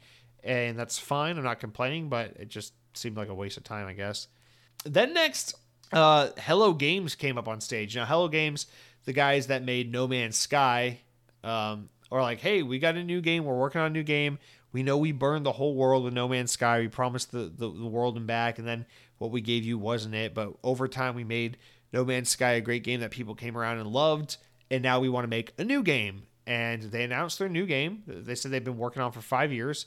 Still a small team of just 12 people. So he's like, be patient, give us time. We're a small team, but our new game is called Light No Fire, and it's an open world game. And he kept making the distinction. He said, this is the, quote, first real open world game, something without boundaries, and we're going to let everyone play in it together. So what he meant by that, he talks about like the mountains being large and to scale, and that it's like, instead of it being like No Man's Sky where you can travel from procedurally generated planet to planet, it's like, no, it's one handcrafted world, and it's a whole world, and you can explore all of it. You don't have to load, you don't have to time travel or warp or fucking fast travel or do any of these things. It's like you literally just travel from one end of the world to another. It's just a massive, expansive, giant world to explore. And it looks very like, I don't know, it looks very like Elder Scrolls, like a little bit like a lighter, more fantastical version of Elder Scrolls. And I'm really curious to see what it is, because I don't, they haven't really done narrative in their games to my understanding, but this looks like a game that would have some kind of questing. So I'm curious to see what it is that, last time they made a game with No Man's Sky, they burned everyone. So they have a lot to prove, for us to trust their next game. But I am cautiously optimistic about this game, not because I necessarily am like, ooh, it looks cool, I want to play it, but because it's like they're just such an interesting developer and their trajectory has been so interesting that I'm just really curious to see how this next project pans out for them and what lessons they've learned following the catastrophe of No Man's Sky's launch and miscommunication and mismarketing, honestly. But they showed that was pretty cool. Then they showed a trailer for the Finals, which is that game that had an open beta on Xbox last month. Is that free-to-play shooter game? I guess it's like Battle Royale, or is it like, I think it's more like a hero shooter type game. I don't know. Not really hero shooter. I don't remember. Maybe it is. Maybe it's more Battle Royale. I completely forget. But it's made by that team Embark Studios, which is a bunch of former Battlefield developers. And it's published by Nexon. Again, go Korea, like the big Korean publisher, getting really invested in all these games, putting games out in the West, kind of making more of a name for themselves in the industry. But the game it was shadow dropped. They're like, hey, the game is out now. Go download it. And sure enough, yeah, it's on my Xbox when I boot it up. And I really want to give this game a go. I heard good things about the beta last month, and I'm curious to try it for myself. So I'm going to go ahead and download it, maybe play this game a little bit over the weekend. And I think this game looks pretty good. So I'm interested. It's got destructive walls, cool weapons. I think it looks fun. It looks like a lot of fun. It looks like some of the best stuff from Battlefield brought over into a new lighthearted, fun, free-to-play multiplayer game, and I'm here for it. Then the last two announcements, Baldur's Gate 3 on Xbox Now. They did shout out. I thought they were just showing a trailer for the game. I didn't even notice that it was saying it's out now, but after the fact realized, oh man, they're like putting out the game. So Baldur's Gate 3 on Xbox, officially available. So if you've been waiting for this game to come to Xbox, while the PlayStation fans have been soaking it up all to themselves for the past few months, worry not. You can play Baldur's Gate 3 on Xbox starting now. So that's great. We don't have to talk about that one anymore. Of course, Baldur's Gate cleaned up at the award show. They won Game of the Year. They won out on Zelda, which I thought was funny because they had like Al Numa and all these famous Nintendo people there to like accept all these awards for Nintendo or for Zelda, and then Zelda didn't win Game of the Year. I was like, wow. But yeah, it was kind of a no-brainer that Baldur's Gate was going to win, and lo and behold, it did. Finally, the last game they showed at the Game Awards was Monster Hunter Wilds, which is the new Monster Hunter game, kind of like the sequel to Monster Hunter World, and it's coming out in 2025. No specific date as of yet, just a loose 2025. And, it's just a CG trailer, or no, they showed some gameplay, I think, but it just looked like more Monster Hunter with a little bit more of a new traversal mechanic, but otherwise, just more Monster Hunter, which it's fine. But yeah, that was their final big note to go out on, which I think was good. Capcom's been talking about how, they got a new big game coming and they just made another Resident Evil. So it was kind of obvious that it was going to be a new Monster Hunter, but now we have word, we've seen it, we know what it is. It's called Monster Hunter Wild. And that was it. That was that was it for the Game Awards. Thankfully, no one jumped up on stage and said anything about Rabbi Bill Clinton or threatened to kill Jeff Keighley or anything like that. It seemed like it went off without a hitch in that regard. And it seemed like it was a pretty good show overall. I mean, there were some funny moments where they brought back the voice actor that does Kratos in God of War, and he made weird remarks about like how he would never work for Call of Duty and that the speech he gave last year was longer than the campaign for Modern Warfare 3, which is weird. And then like they just kept playing like walk-off music for everyone during their acceptance speeches after like 8 seconds, which the internet's been memeing to hell and back. And just some weird moments like that. The guy that plays Shang-Chi in the Marvel movies came out in a freaking cast on, and just stuff like that. I don't know. The cast of the Fallout TV show came out to award The Last of Us with an award for their TV show, and just stuff's happening. It was a weird show. My overall take is that the show had some really strong announcements. I mean, the whole point of the Game Awards, like, who gives a shit about the awards? The exciting part is the game announcements. But I'd say between Exodus, like for me at least, between Exodus, the 5 games Sega announced, the Hideo Kojima OD revealing with Jordan Peele, the announcement of Marvel Blade. It sounds like I'm saying Marvel Blade, like Blade the Marvel character, and then Last Sentinel. Like between like those 7 or 8 things, whatever. I was really happy. I thought there's some really awesome games shown, and I'm overall pretty satisfied with this showing. I did think the earlier part of the award events, the Game Awards, was a lot better than the latter half. It seemed like they had some big unforeseen world premieres, then some big announcements, and a lot of smaller games sprinkled in. It was like pretty high energy. But by the latter half, I was just like, I cannot believe the Game Awards is still a 3-hour event. I know they're trying to trim it down, but they gotta find a way to trim this stuff down. They do the live performances. They had like an Alan Wake 2 live performance with the old gods of Asgard, which was cool. It was fun. And then, at the end, they do like the Game Award nominees with like the orchestra and all that's like badass and everything. But like, I don't know. They got to find a way to shave this thing down to like 2 hours. Even if it's just 2.5 hours, it's better than nothing. But this event really needs to be a 2-hour affair. It's just right now, it's just way too fucking long at 3 hours. And it's like I'm falling asleep by the last hour of the Game Awards every fucking year, man. It's way too long. But that being said, I thought this was one of the better years in terms of just like a really strong quantity and quality of announcements. The games industry is one worth celebrating this year because it's just so many fucking notable games. Continued fuck you to the games industry for trying to like ban Hogwarts Legacy and pretend it didn't exist by being like these fucking cucky ass Kotaku shitbirds who just refuse to acknowledge that game because they have some weird fake bullshit like non-real controversy to axe to grind over J.K. Rowling and their like made up perception of transphobia. So I'm still pissed about that just because I think Avalanche Studios just deserves so much praise and respect for what they did with that game. And that game is clearly a game of the people that was so resonant with gamers everywhere. It sold so many millions of copies, and just to completely ignore and just shadow ban its existence because a bunch of fucking cucky ass San Francisco dudes that can't get a fucking girlfriend decided like it's transphobic because they have little wooden wands and elves. It's like, shut the fuck up, bro. I don't even like Harry Potter, and I'm willing to fucking go to bat for this game. Like, just calm the fuck down and accept the fact that millions of people were entertained and delighted by this game and probably deserve to be at this Game Awards, which is just kind of frustrating. Like, more so than Starfield, it bothers me because with Starfield, it's like I can acknowledge that the game was divisive. A lot of people just straight up didn't like it or were disappointed by it, and that is what it is, despite the fact that I love Starfield. But with Hogwarts Legacy, it's like that's just a game the overwhelming majority of people really loved, and so you're just being dishonest. You're just being dishonest and intentionally misrepresenting the games that were celebrated and loved and enjoyed this year by acting like that game just never happened, when in fact it did happen, and it made more money than any of you fucking Kotaku journalists could ever fathom having in your life, because you guys could never create half the amount, like a fraction of the amount of joy and value that game presented to the world with your shitty clickbait bullcrap articles.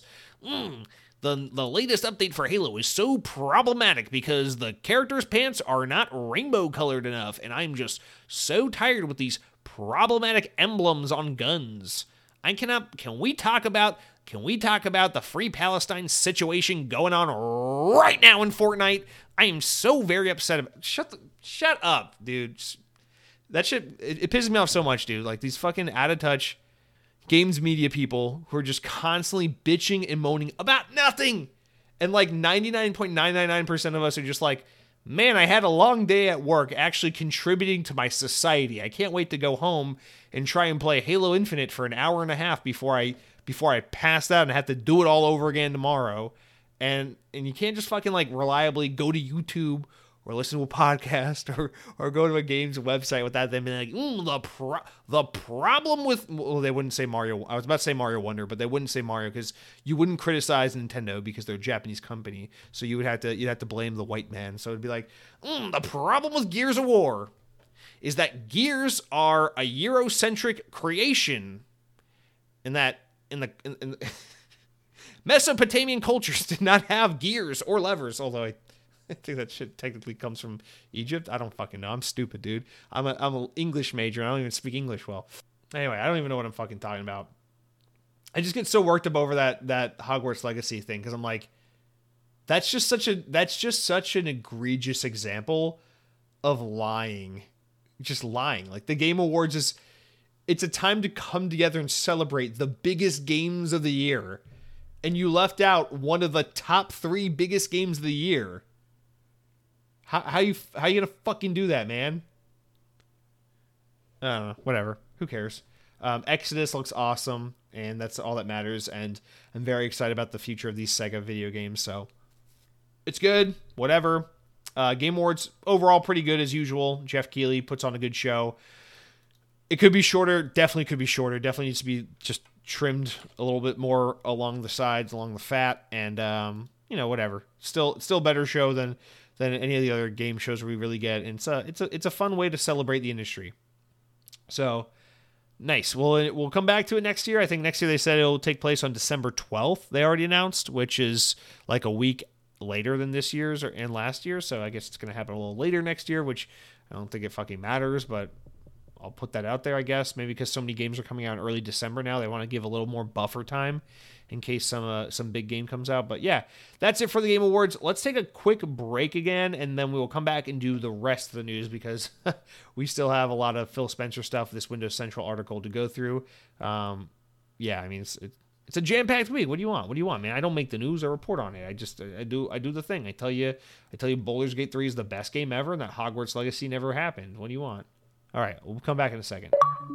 Okay, so let's jump into the other news stories, and this is basically going to consist predominantly of this ongoing story about Tim Stewart, CFO of Microsoft, talking about bringing things like Game Pass to other places like PlayStation, and then also talking about this ongoing, not ongoing, but this big Phil Spencer interview that he did with Windows Central and all the different nuggets of information we gathered out of that. So we're going to kind of try to break this down into parts, starting with this first little news story, talking about like Phil Spencer speaking to Bloomberg about launching a Microsoft or Xbox App Store, and then we'll move into the other stuff from there. So let's start with this as kind of like an appetizer from VGC.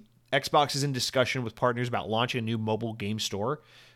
Phil Spencer confirmed, quote, "It's an important part of our strategy and something we're actively working on today, not only alone, but we're talking with our partners to see who'd like to see more choice as far as they can monetize on phones," Spencer said to Bloomberg last week. When asked whether Microsoft might launch a mobile marketplace, he said, "I don't think it's multiple years away. I think it's sooner than that." Well, that would mean like no more than maybe 12 to 18 months away. While the Activision deal was often framed as Microsoft seeking to acquire Call of Duty, Xbox's boss consistently claimed that the transaction was primarily based on mobile game ambitions. Last November, Spencer went as far as to say that the Xbox business would become untenable if it remained irrelevant on mobile. Following the completion of the games industry biggest deal ever with the acquisition of Activision, Microsoft became the owner of Candy Crush maker King, including titles like Call of Duty Mobile and Diablo Immortal as well. Quote, there's just no way to really plot out the future without being on the platforms where most players on the planet are, Spencer said last month. The games are different, the business models are different, and the whole dynamic of how you distribute and how you find games is different. So when you look at it, I need to find a team that's had an amazing success to learn from. So literally, we just, Amy Hood, who's the CFO of Microsoft, and I went through our list and decided the most accomplished publishers in the mobile space. And most people wouldn't have expected, I think I didn't, that Activision would have been so high or been as high with that King work, as well as Call of Duty Mobile and Warzone and stuff they've been doing, as well as, Diablo Immortal. So basically what he's saying is like, hey, remember all that stuff we were talking about with mobile and launching our own mobile store or storefront on mobile devices? We're still really interested in doing it. It's not something that's going to come tomorrow, but it's not something that's years away. You wouldn't expect to see it in more than like a year or two away, maybe a year and a half away. And he's saying, like when talking about acquiring a mobile developer, a mobile partner, that he's like, they were kind of blown away when they realized just how big of a success mobile had been for Activision, and that just made that deal so much more lucrative. Now, I still think a lot of why Microsoft ended up buying Activision just happened to be like, hey, they're down and out. We're looking to make a big acquisition. We could probably get Activision for so much less than they're worth if we jump right now. And that has probably so much more to do with why Activision was acquired by Microsoft when they were. But that being said, again, I don't mean to diminish this. Oh my God, I'm so... I can't. Too much talking. Diminish the importance of Microsoft's desire to get King, to get mobile initiatives rolling, to get a big player in the mobile space under their belt. But I guess the big nugget of news here, because we know Phil Spencer's been wanting to do this for a while, and Xbox has been talking about and flirting with this idea of a mobile app store, a mobile storefront in some form for Xbox. That this is something they're looking to do relatively soon. I mean, he's saying it's not something that, let me find the quote. He says, I don't think it's multiple years away. I think it's sooner than that. Multiple years, to me, means 2. So I'm having a mobile store on phones available in a year and a half. And the thing is, it's like, I don't doubt that they could get this on Android at all.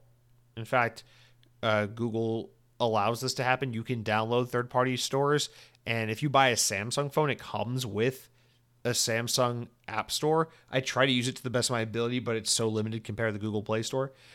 iPhone's going to be the big hurdle to overcome, and I think they're getting there. It's great timing because, especially in the EU, they're doing great work forcing Apple to finally stop being such little fucking cucks about like proprietary this and lock down that, especially with like them making messaging with Android so inferior intentionally so that people hate Androids.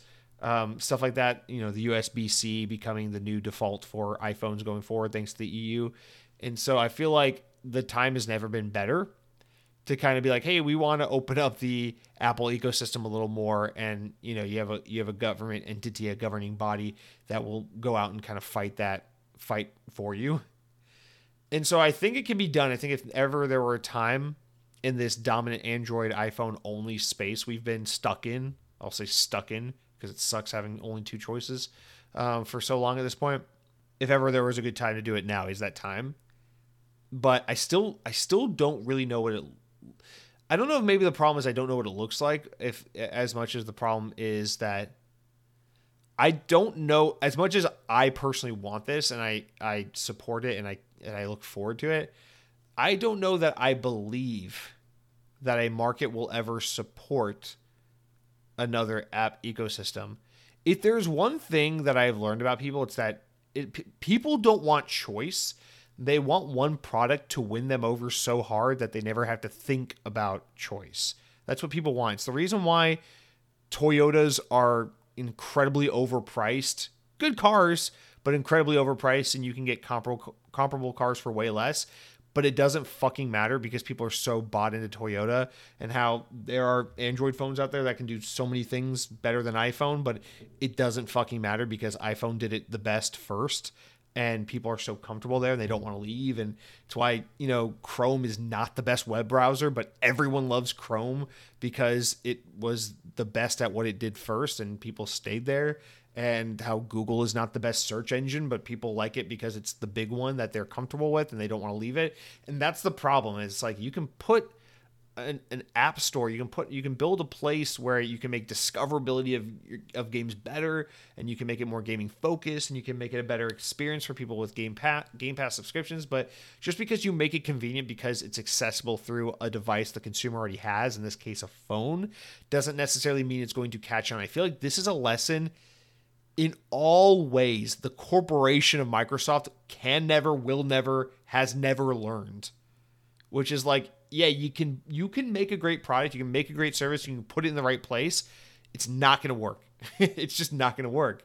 The person on iPhone doesn't give a shit about the ability to download an Xbox app ecosystem, like an Xbox storefront on their phone, because they got the Apple App Store, and everything else is stupid. They don't care. And for as much as like Android fans love to be like, oh yeah, I'm savvy, I got gigabytes, I love customizing my Android. It's like, those motherfuckers they didn't even know that you could do.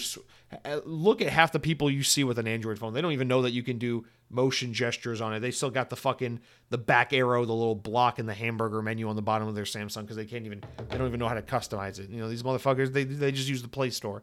So I guess long-winded, stupid, traditional Xbox On way of saying, I just don't trust that this would take off. Or maybe I'm thinking about it the wrong way, where I'm just thinking it's literally like an app store you download onto your phone. And now you'd have an additional app store, but is that not what we're talking about? A mobile marketplace, an app store, essentially? And if it's not that, what is it? A gaming hub? Because that doesn't work either. I don't know. I mean, just look at freaking the Epic Game Store on PC. It's not better than Steam, but it's better than Steam in some ways, and it offers a lot, especially for developers. And it's still hemorrhaging money and doing nothing to damage the dominance that Steam experiences in the PC gaming space. Like, it's just one of those things where it's like the market doesn't want choice. They just want to be wowed one time and then never let down again. That's it. That's all you gotta do. iPhone was a really compelling product the first time. It didn't become compelling. It just was compelling. It only got better over time.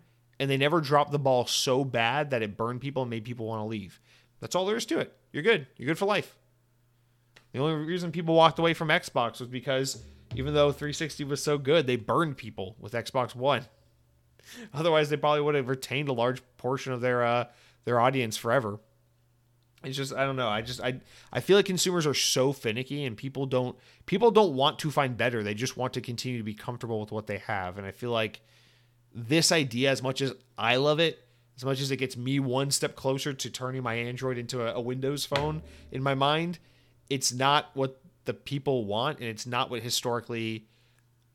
concept that has historically panned out well and been adapted. And I just don't think this is going to do for Xbox what they hope it will do.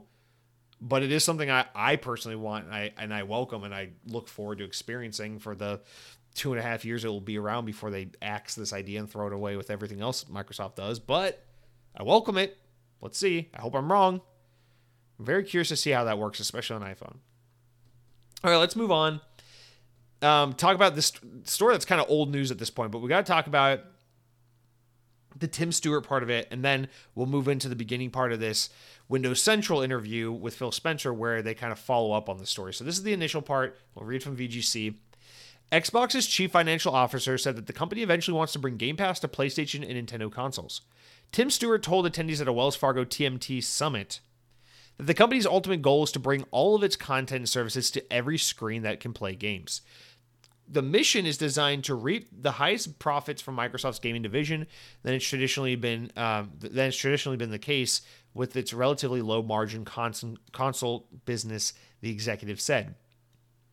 And it was one of the motivating factors behind the company's $69 billion acquisition of Activision. He says, quote, "For us, when we think about the business, gaming as it relates to Microsoft and Activision, operating, leveraging, and margin expansion is definitely a piece of the puzzle.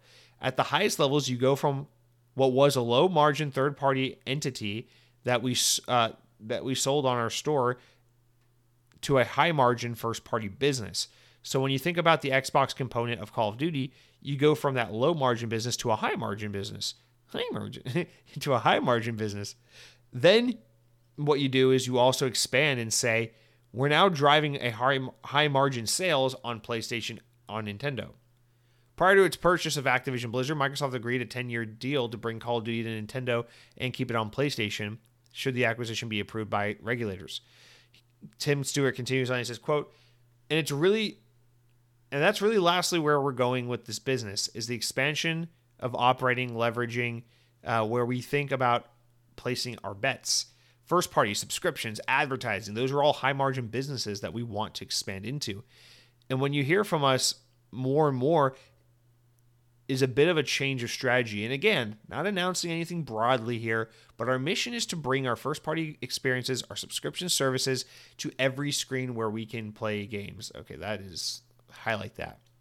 That means smart TVs, that means mobile devices, that means we would have we would have thought of competitors like PlayStation and Nintendo.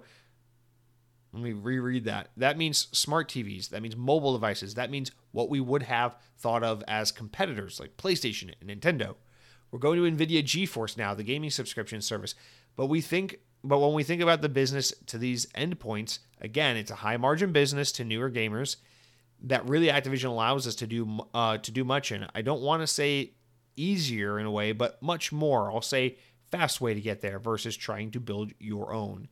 Basically what he's saying is Activision allows you the opportunity to like fast track a world where you can get your products and your services onto any service, any platform you want, any screen you want, Samsung TVs, PlayStations, Nintendos, GeForce, whatever you want.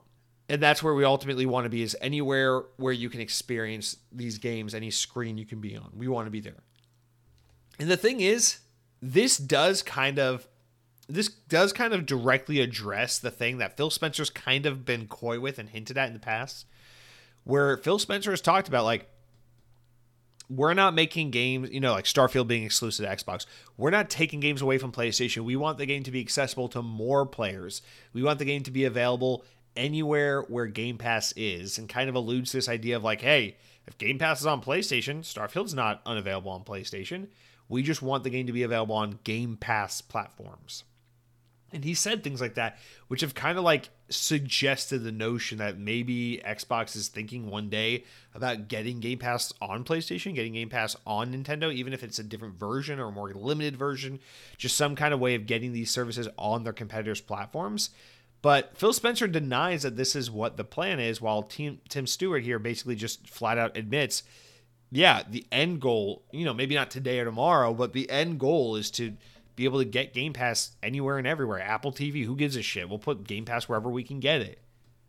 And this is the CFO. This is a pretty fucking high-ranking guy. This guy just wouldn't say just anything. Like, he knows the game plan. If there's someone in the company who knows the long-term strategy, who knows long-term game plan, it's probably your chief financial officer. It's probably the guy who's, the money guy, like the head money guy of the company. I would assume that guy is in on it. So put a pin in that for a second, and let's move on to this Windows Central interview that Jez Corden conducted. And of course, I encourage you to go to Windows Central and read it for yourself. But I really want to touch on this first part here where, we can get to some of the other parts later. But this first part's really important, where Jez Corden asks Phil Spencer basically like to respond to this in a way. He says, I asked Phil Spencer about the Tim Stewart's recent comments regarding Game Pass. And this is what Spencer said to Windows Central. He says, I'll start by saying we have no plans to bring Game Pass to PlayStation or Nintendo. It's not in our plans. But I think you hit on the right point with what it means to own an Xbox. The thing I want to be focused on is how do we continue to innovate for people who've made the commitment to our hardware platform? And this is something a side note, Phil's been talking about this a lot very recently, like in the past 6 months or so, where he keeps like doubling down and committing to the hardware, the console sales, which seems like kind of a retaliatory or a sudden and new way of speaking. It's the way I want to hear him talk about Xbox, but it's a way he hadn't been talking about Xbox the past couple of years until pretty recently. He says, Anyway, focus on how we continue to innovate for people who are committed to our hardware, and how do we continue to make sure that they feel great about the investments that we've built. I'm obviously going to have my own point of view for our hardware, but I think our hardware teams did a great job with the Series S and X this generation. Given value and performance on the hardware line, when I think about the investments in things like Game Pass and cloud gaming, crossplay, cross-save, and ID at Xbox, all these things, I want us to continue to innovate so people in our console feel like we're making the investments in consoles, or like we're making investments in consoles and that match the commitment to making that they're making to us. Game Pass was one of those things that, over the last 5 years we built and we continue to grow. It's on PC, it's on cloud, it's an important part of the Xbox console identity. And I think that it will continue to be that. And we will continue to look at future ways for us to innovate across our game portfolio and our platform. So he doesn't outright deny it, though. That's the thing. So I'm sorry. Let me reiterate. He starts out by outright denying it. And then the supporting detail of his argument doesn't dissuade this idea. It in a way kind of supports what Tim Stewart's saying. Phil Spencer's thing is like, and this is the thing, is I almost feel like I'm being lied to, and I'm not trying to like accuse Phil Spencer of being a liar, but it's like Tim Stewart, a guy who would know the 5-10 year plan, says, yeah, we want to get this shit on PlayStation. You kidding me? And then Phil Spencer's like, no, that's not our plan. Our plan's not to get this on PlayStation and Nintendo. Our plan is to commit to the people who've invested in our hardware. And we want to invest in those people. And yeah, Game Pass has gone many places, and we want to support Game Pass where it's at. But at the end of the day, Game Pass is also on console, and we want to support our players who've made the commitment and the investment in our hardware. Okay. But you also say you want to look for continue to look for ways to innovate across the gaming portfolio and our gaming platform. You talk about growing Game Pass and growing it in all the places and getting it in the hands of as many players as possible. And we know right now, in the most ideal sense, that means to you guys, mobile, cloud streaming. I know that's what they mean. They want you to be able to stream Game Pass to your tablet, to your PC, to your phone. They want you to play Game Pass games on your phone. They want you to do all that shit. But you're telling me you don't want to be on the two most popular video game home consoles that there are? And your CFO says that is what you guys want to do, but you're saying no? And in a way, it almost feels like Phil Spencer's like, hey, it will cannibalize our hardware sales if we say things like, yeah, we want to put Game Pass on our competitors' platforms. Because at that point, it's like, why even buy an Xbox? I can just subscribe to Game Pass and buy literally every other console and I'll be fine. So it just almost seems like it has been an as of late reactionary stance for Xbox to take, this notion of, oh, we're just committed to the people who've invested in our hardware. If you've bought an Xbox console, you're our number one priority. We want to continue to invest in you guys and make sure we're delivering great content for you because you've already invested in us. So we want to invest in you because we're investors. This is Shark Tank. This is an Xbox. This is Shark Tank, and we want to invest in you. And that sounds great, but it doesn't comport with the things that Phil Spencer was saying a year or two ago. It doesn't comport with the things the CFO of his company is saying. And I just can't help but feel like maybe we're being misled. Not with malice, but in like a desperate attempt to protect the brand and keep things going. Because the thing about what Xbox is doing in its plan on Game Pass is, although they have ideas and there's ways they'd like to see things go, nothing is for sure. Everything Xbox is doing could be a whole lot of pivoting depending on how moment to moment, step by step things play out. And you don't want to run the risk of like completely convincing your whole audience like, hey, we're not so committed to our hardware. We are just ultimately trying to get Game Pass on everyone else's platform, including our competitor. Because once that message is out and adopted by the masses, that's game over. And I think that's what Phil Spencer realizes, like that he can't afford for that message to be adopted by the mainstream and for that to be the status quo. And he's got to nip that in the bud and fight against that. And that's why this kind of comment comes out. And I'm not trying to say Phil Spencer's a liar. Maybe there's a misunderstanding at the top. I find it hard to believe the CFO wouldn't know what's going on and what the main objective is for the company right now. The guy in charge of making sure the Microsoft machine makes money.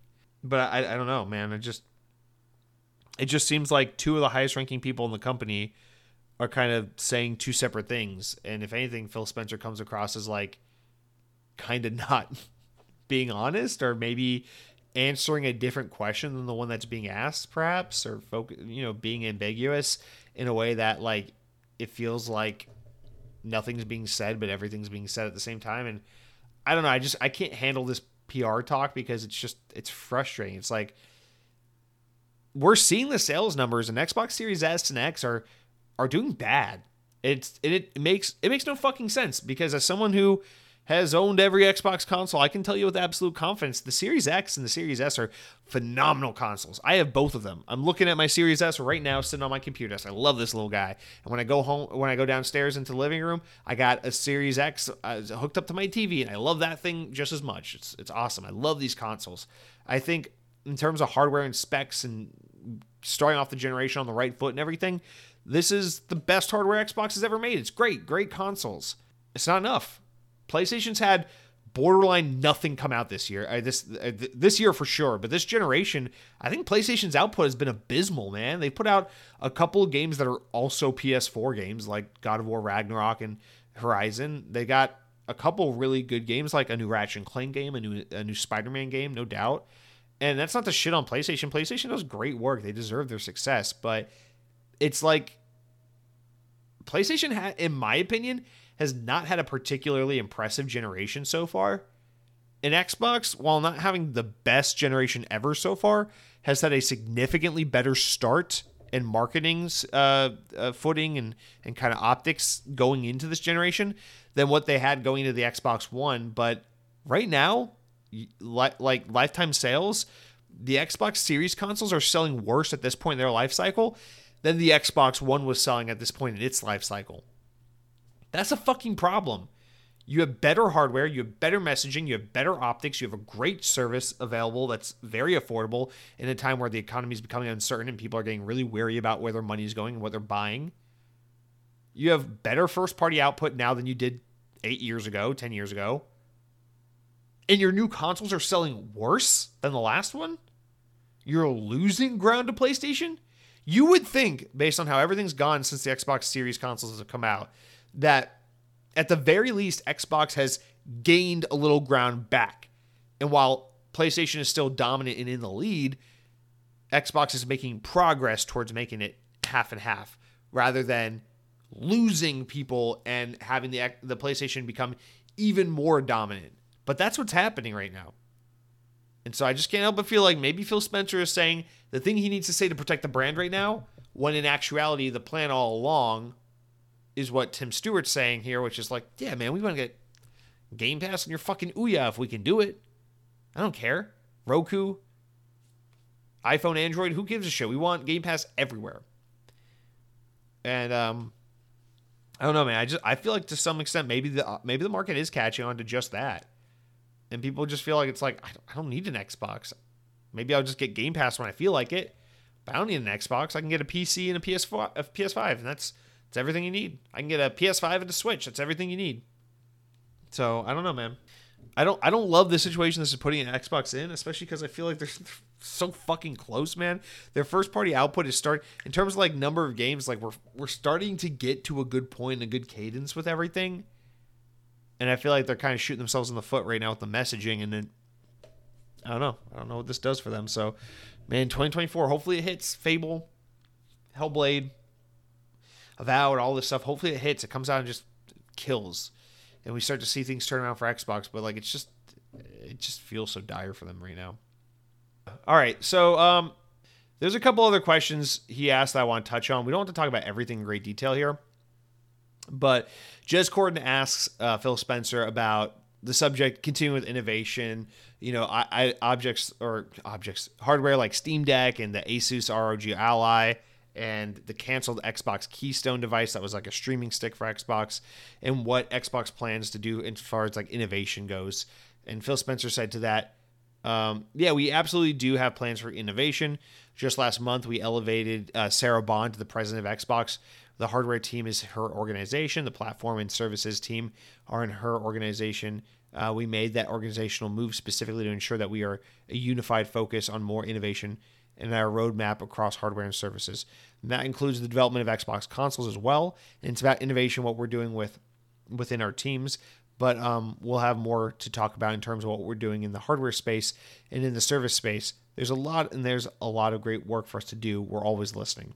So then Jez Corden goes more into the gaming handheld specifically, since they touch on that, talking about Lenovo Legion Go, ROG Ally, Game Pass and streaming on these kinds of devices and all that, and how they have recent updates on Xbox that have made the streaming stuff work better, and the PC Xbox app has gotten better and has that new mode that optimizes the Windows app for devices like ROG Ally and Lenovo Legion Go, like a more mobile kind of handheld PC friendly version. And to that point, Phil Spencer responds and says, "I appreciate the mention of the Xbox app and the work that Ashley McKinsey and the team, McKinsick and the team have put together on the with the launch with compact mode, which is the mode he's referring to that makes it run on devices like ROG Ally a little better." Phil says, "I'm traveling right now with my Lenovo Legion Go, and it's fantastic. I think about those handheld PCs, almost extensions of my Xbox console. We've been pushing for cross-play, cross-save, cross-progression for so long. To see that I can pick up my game and that my progress on my console shows up with me wherever I go in a native way. It's not just cloud streaming, and I can play it on an airplane or when I'm disconnected. I think it's a vitally important it's a vitally important in the way we're trying to go.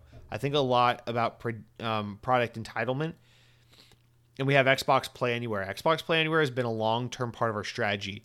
Though I didn't think that we made as much progress as maybe we could have over the past years that it's been out, but I see this as handheld PCs come along. I think of things like Play Anywhere and my ability to keep my games library with me and allowing me to play those different devices, including cloud streaming at some point. We're looking at the ability to allow you to stream the games that you own." So this is like a pretty much a non-answer where he says a whole lot of nothing. He's like, "Hey, I love these devices. I love that we're optimizing our apps and services to adapt to these devices. I think about these devices as an extension of my Xbox when I'm out on the road." And yeah, we're thinking about that. We're thinking about the services that we have and how they play into that cross-save, cross-progression, Play Anywhere, and how it's, we've been working on these things for years, and they play so hand-in-hand naturally with these devices as you go from your house to out and about traveling with these devices, continuing and playing your games all around, and then coming back home and being able to pick up where you left off while you were out on the road. And how it's like, this is a natural extension of the Xbox experience. We want to be able to take this library with you. We want you to be able to interact, blah, blah, blah, blah, blah. It just seems like he's saying, like, hey, I like these features we've already worked on. I like the way it implements and plays with these devices. And these devices are great. They're a great extension, and we look at it all the time. We're always thinking about how to empower people with their library. It's like, okay, that's basically like a fancy way of saying, I have nothing to announce at this time. That's basically what that says to me. So the frustrating thing there is that we know from those leaks a while back that at least at some point, Microsoft was pretty interested in trying to do an Xbox streaming, maybe not streaming, but handheld device. Maybe it was streaming, maybe it was native, maybe it was both. But the frustrating thing is, like, damn, we all want that so bad. I keep looking at like ROG Ally and all these things, Lenovo Legion, all that stuff. It's like, I want to get one, but at the same time, it's like, I don't want to buy one of those just to find out in like a year or two that Xbox is making their own and I wasted my money. Like, I really want to get in on one of those. I just feel like it's not going to be the same. Like, you're going to spend like $500 or $600 or $700 on these devices, whatever it costs, and then you're going to be like, but it would just be so much better if there was like an Xbox One built from the ground out specifically for Xbox. And that's what I'm holding out hope for. And it just seems like Phil Spencer is not bucking. He is PR dodging the fuck out of this notion that they might ever get involved in it. And he's like, hey, I love these devices. I use these devices. Nothing to say. We're always looking to innovate. And that's basically what I take away from that. Now, there's some other topics they get into, and I don't want to spoil the whole thing. I encourage you to go read it on Windows Central. They talk about Xbox Family Plan for Game Pass and in different things, benefits of services and all that stuff. And then they kind of wrap up the interview talking about, like, you got Blizzard. Blizzard has all these dormant, Activision Blizzard, they have these dormant franchises. And, like, what do you want to do with this nostalgic IP? What are your plans? You mentioned things like Guitar Hero and Skylanders, StarCraft. What are the plans? Are these teases? Are we going to see these games come back? Like, what are your thoughts on this? And Phil Spencer says, I probably can't do the compare and contrast that well since I wasn't in the rooms at Activision when they were talking about the decisions of what games to focus on. I can speak to us. It goes back to some of our language at Game Pass in the very beginning. We have a service that is financially viable, meaning that it makes money in Game Pass. We put a lot of money into the market, over $1 billion a year supporting third-party games coming to Game Pass. I mean, they spend over $1 billion a year supporting third-party, giving money to third parties to get games into Game Pass. And we see that Game Pass in its service that supports all kinds of games, the biggest games to the most unknown indie games that you don't know that you love until you play it. If you're an individual publisher, you really have to think about how do you get everyone playing my games. I think a lot about publishers that are naturally drawn to making games that are big hits, as big as possible. We want to do that as well, of course, but because we have a platform, we also have a subscription service. Having people play more and stay engaged more on the platform, frankly, regardless of the types of games they're playing on, is a very viable part of our strategy. That's interesting because what he's doing there is essentially admitting, like, because of Game Pass and the luxury that affords us, like, small games, indie games, side-scrolling games, big AAA games, open world games, RPGs, action games, first-person shooters, multiplayer games, single-player games. It all makes sense. You want the variety. You want the spice of life. You want different ways to engage the player, not just the biggest AAA one-and-done experiences. And that's something I've always been championing about Game Pass. Is I love that because it offers more opportunity for developers to give us different types of experiences instead of everyone going into some arms race over like who can top The Last of Us and try to make the best version of that style game. And I love that. Anyway, continuing on, Phil Spencer then says, when you look at things that we've done over the past 12 months, like Pentiment, Hi-Fi Rush, long-term investments like Grounded, or these games that have real success for us in the subscription on our platform, the diversity of the business model allows us to invest in different kinds of content, still have financial success with that content. When we look at the back catalog of games from Bethesda, we get really excited. When we look at the back catalog of Activision Blizzard, we get really excited about the things we can do. It's early days, so we need to be talking with the teams that are fully staffed and working on things already. It's not like, hey, there's a spare team. You can just go put something together. You need to make sure those teams have passion for what they're going to work on. I will say the diversity in the business model is what we have at Microsoft Gaming, and it really lets us support different kinds of games, different sizes of games, and not every game we build has to be that kind of game that takes up all your time. Basically, Phil Spencer's singing to my fucking ears, saying the thing I've been saying about Game Pass forever, and I love that. But he doesn't address specific games, so Jez Corn presses a little harder, mentions some stuff about games he'd like to see come to Xbox, like World of Warcraft and stuff, and asks basically how Phil Spencer wants to meet fans' expectations and desires when it comes to these back catalogs. And so Phil Spencer rounds out the interview by saying this: "You did a good job laying out some examples from the past, thinking of Age of Empires. We're on the 10th anniversary edition of Killer Instinct, which is another nice example to think about. There has to be passion in the team behind the projects, and there doesn't mean that the team has to be the original team every time. I'm not one, and maybe this is just my approach, but I'm not one to come in, take a franchise from the team, remove it from them, from the discussion or development process, and how something new gets built. I think that the original creators, the culture, frankly, some of the lessons they've learned from the past experiences are very important. You've seen from our history that we haven't touched every franchise that people would love for us to touch. Banjo fans, I hear you, but it is true that when we find the right team and the right opportunity, I love going back and revisiting stories and characters that we've seen previously. In the case of Blizzard games specifically, really what I'd like to do is work with Blizzard's leadership to see what they have passion for. I say this, but I'm not suggesting that Blizzard doesn't have passion for reviving franchises too. I know that from my visits to the team, they absolutely have passion for this area. There's a lot of excitement for possibilities that we can all do together. But also, I want our fans and customers to know that I don't bring up games just to tease no end. If people have watched how we've teased in the past, they usually know there's some kind of reconciliation for those hints later on. Not trying to lead people on. I might not happen to be on a timeline that people would love, but usually when I tease something, there's something there too that confirmed. We're getting Hexen HD Remaster, Hexen 2, and Hexen 3 Electric Boogaloo. It's all happening right now. Phil Spencer just confirmed it because he wore a Hexen shirt last summer. I think the big takeaway here is just that, in the early days of Phil talking about acquiring Activision, getting all this IP, he did a lot like daydreaming, right? It'd be great to bring back Skylanders. It'd be great to bring back Atari. It'd be great to bring back StarCraft. But what he's come to realize or is admitting is that, like, hey, at the end of the day, I can't force anyone to do anything. I got to see what these teams want to do. And, like, I'm not just trying to get you hyped for no reason. It's just that I can't promise anything's going to happen. And I respect and appreciate this approach because that's the honest to God truth. You don't want to force people to make games they don't want to make. Hey, Blizzard, make a StarCraft 2 remake or something because it's what the people want, I guess. You're going to piss people off and drive talent away. You don't want to do that. But at the same time, I think you have some teams you could say, like, maybe not like, hey, this team, you have to go make this remake or a sequel to this game. But maybe say, Toys for Bob, Crash Team Rumble isn't working. We're going to sunset it after Season 5 and be done with the game. After that, we want you guys to do a remake of a project. Please come pitch us 2 or 3 games that you would be interested in the Activision Blizzard catalog and reviving, and pitch us on a couple of them, and we'll pick one. You know, like ones that you would be interested in doing it. That way, it's like they get the opportunity to kind of pick what game they want to work with, but they also get to satisfy this like kind of requirement to bring something back. It's a little bit of like give and take a little bit on both sides, because the problem is I feel like Xbox sometimes is just way too laissez-faire, and what they end up getting is like this, I don't know, this stuff like what Ninja Theory is doing. It's like you've been working on a game for like fucking 7 years, man. And in the game you're working on just looks like more of the last game you made. And the last game you made was kind of like a budget single player narrative driven 7-hour adventure. And now you spent like 7 years making a direct sequel to this because Xbox gave you an unlimited time and budget and told you to just go fuck off and do what you want to do.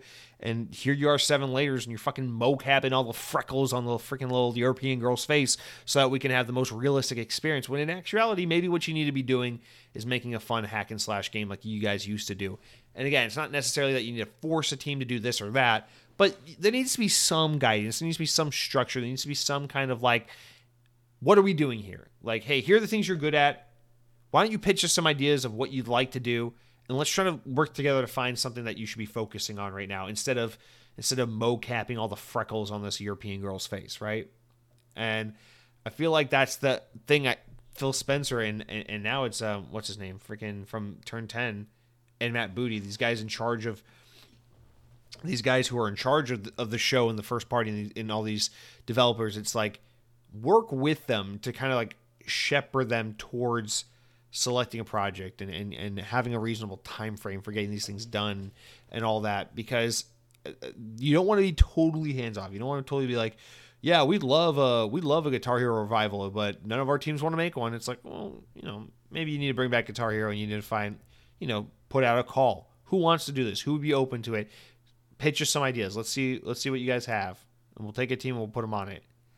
As long as you just leave Treyarch to keep making Call of Duty and you leave 343 to keep making Halo, everyone else can play Ring Around the Rosies and do whatever the fuck they want. That's all I gotta say about that. So we'll leave it at that. There's more of this interview that I think you guys should go check out. Maybe we can talk about it later some more. I just don't want to read word for word everything in this interview and then take the clicks away from Windows Central, because they did the hard work. They deserve the attention. But let's round out with some Game Pass updates, games coming and going to Game Pass, and then we'll get into small news and listener comments as we round out this very big episode. So from Xbox Wire, available now, Remnant from the Ashes and Remnant 2 are both on cloud console and PC. That's a very nice surprise. I kind of want to check out Remnant 2 just because people really seem to like that game. I feel like if I'm ever going to be into it, I would just have to jump straight into the sequel and not play the first one, but there's that. Spirit of the North is on cloud console and PC along with SteamWorld Build. That is a day one Game Pass game, is out now. Clone Drone in the Danger Zone is on Game Pass, as well as Rise of the Tomb Raider, which is the best Tomb Raider game, so please play that if you haven't. While the Iron's Hot is a day one Game Pass game that is out now, as well as World War Z Aftermath, cloud console and PC. Goat Simulator 3 is on Game Pass as of now, cloud console and PC, as well as Against the Storm on PC. Coming soon, Tin Hearts and Far Cry 6 come to Game Pass. Tin Hearts on December 12th, Far Cry 6 on December 14th. And then leaving on December 15th, the following games are gone forever, so play them now before they're gone, or go buy them and get 20% off before they're gone. You got Chained Echoes, Opus Magnum, Potion Craft Alchemist Simulator, and Rubber Bandits. So that's going to do it for all of our news, you guys. Let's round out real quick with the important enough news stories. Stories important enough to warrant the podcast, but not important enough to warrant their own discussions. Real quick, Call of Duty has arrived on NVIDIA GeForce, fulfilling the previous promise made by Microsoft as part of a 10-year partnership. So, yeah. Next up, Capcom has revealed plans to release more Resident Evil remakes. They've said following the success, they want to do more Resident Evil remakes. That is in their 5-year plan, they say. Next up, New World Interactive has become the latest studio owned by Embracer to have a round of layoffs, unfortunately. In a statement to PC Gamer, Embracer Saber Interactive Division confirmed an unspecified number of jobs at the studio have been impacted by restructuring changes. And lastly, Remedy Entertainment has announced that Alan Wake 2's New Game Plus mode will be coming on December 11th, called The Final Draft. The Final Draft will introduce a new nightmare difficulty and have a new ending to the game's story, with fresh lore discoverable in the form of videos and manuscripts. The updates will include numerous bug fixes and some performance optimizations as well. And that's going to do it for every last bit of news, you guys. We are now down to the final segment of the podcast as we near the 3-hour mark. We get into my favorite part of the show, the comments, the shoutouts. You know how it goes. You head on over to youtube.com. Click on the latest episode of the podcast. It's youtube.com/XboxOnPodcast or at XboxOnPodcast at youtube.com. Click on the latest episode. Put a thumbs up. Don't do a thumbs down. Hit the subscribe button while you're there.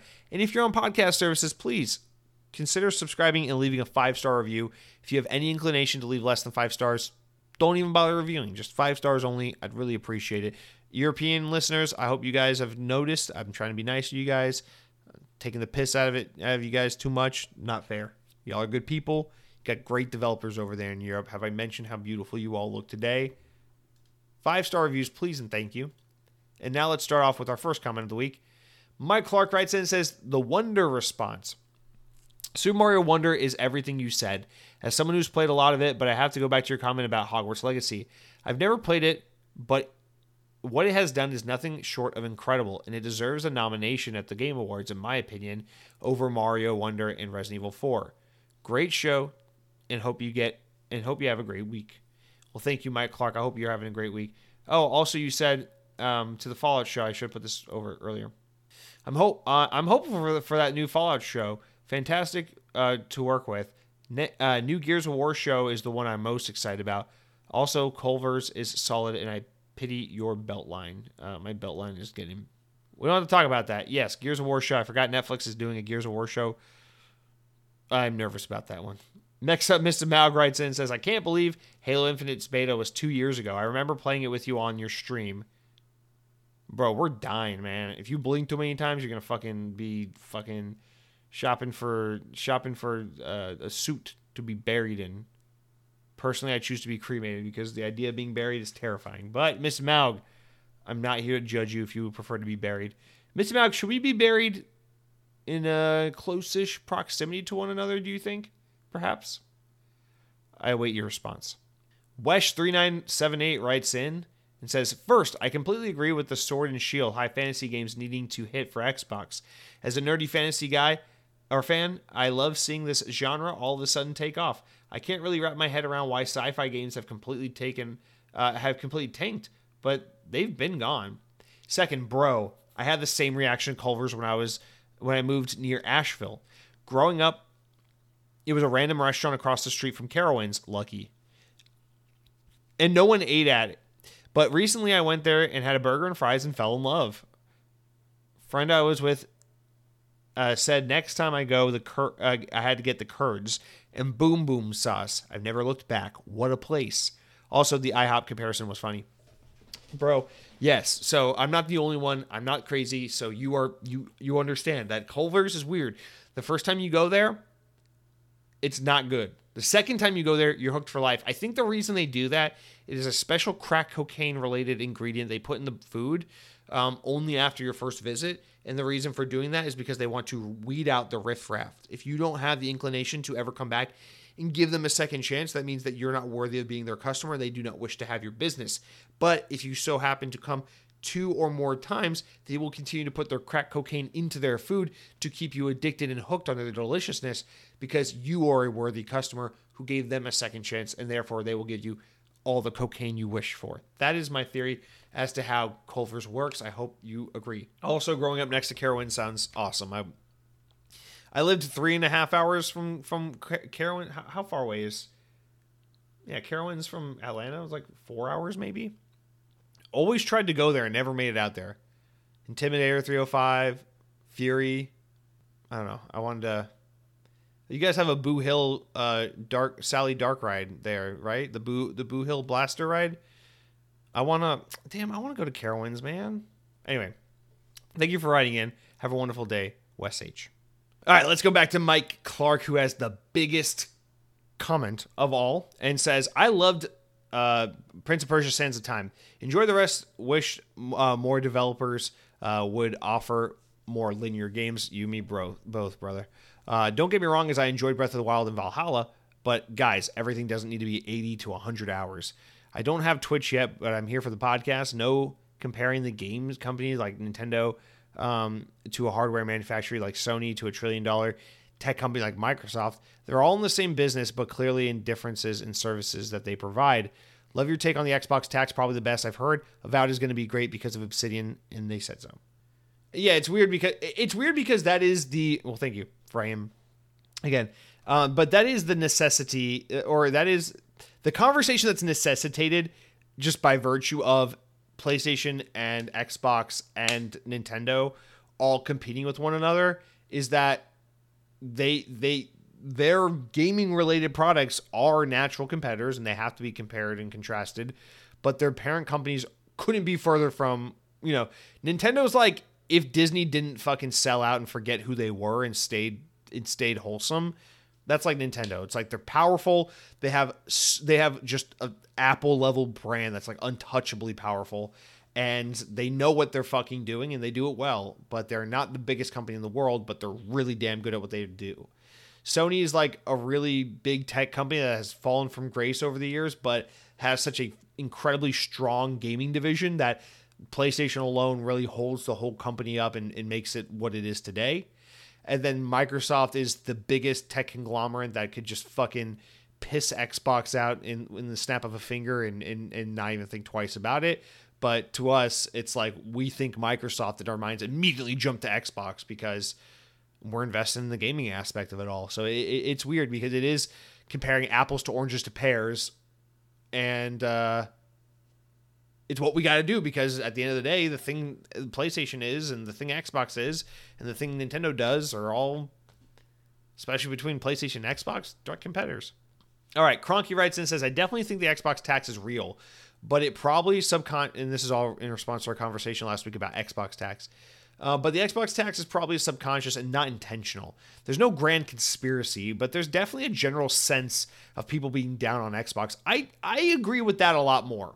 If that is what people mean when they refer to an Xbox tax, the thing is, I don't think that's what the internet is generally referring to. I think the internet generally means like IGN, because people always talk about IGN like it's a single guy. Like IGN is some guy who's like 34 and has like a fucking I don't know, like a Goonies tattoo on his like wrist or some shit like that. Everyone fucking talks about IGN like it's the one person. But everyone's like, oh, IGN hates Xbox. They intentionally give Xbox games lower scores than PlayStation games. And that's the kind of rhetoric you see from like the diehard Xbox fans in regards to this Xbox tax. And yeah, I like, you got to be fucking crazy to think that's what's going on. But I am inclined to agree with your attitude about that, which is it's not like, I think about it like this, like you always hear the sentiment with cars, right? It's like, buy Japanese cars. They're the best. And yeah, Japanese car manufacturers make some fucking awesome cars. But arbitrarily, it seems, at least in America, and at least in the United States, that when people say buy a Japanese car, what they mean to say is buy a Toyota or maybe a Honda. That's what they really mean to say. Never mind the fact that there are plenty of Japanese automakes outside of Toyota and Honda, like Subaru, Mitsubishi, Mazda, Nissan, etc., right? And I will say, as a fan of cars, that I love Hondas. I grew up a Honda boy.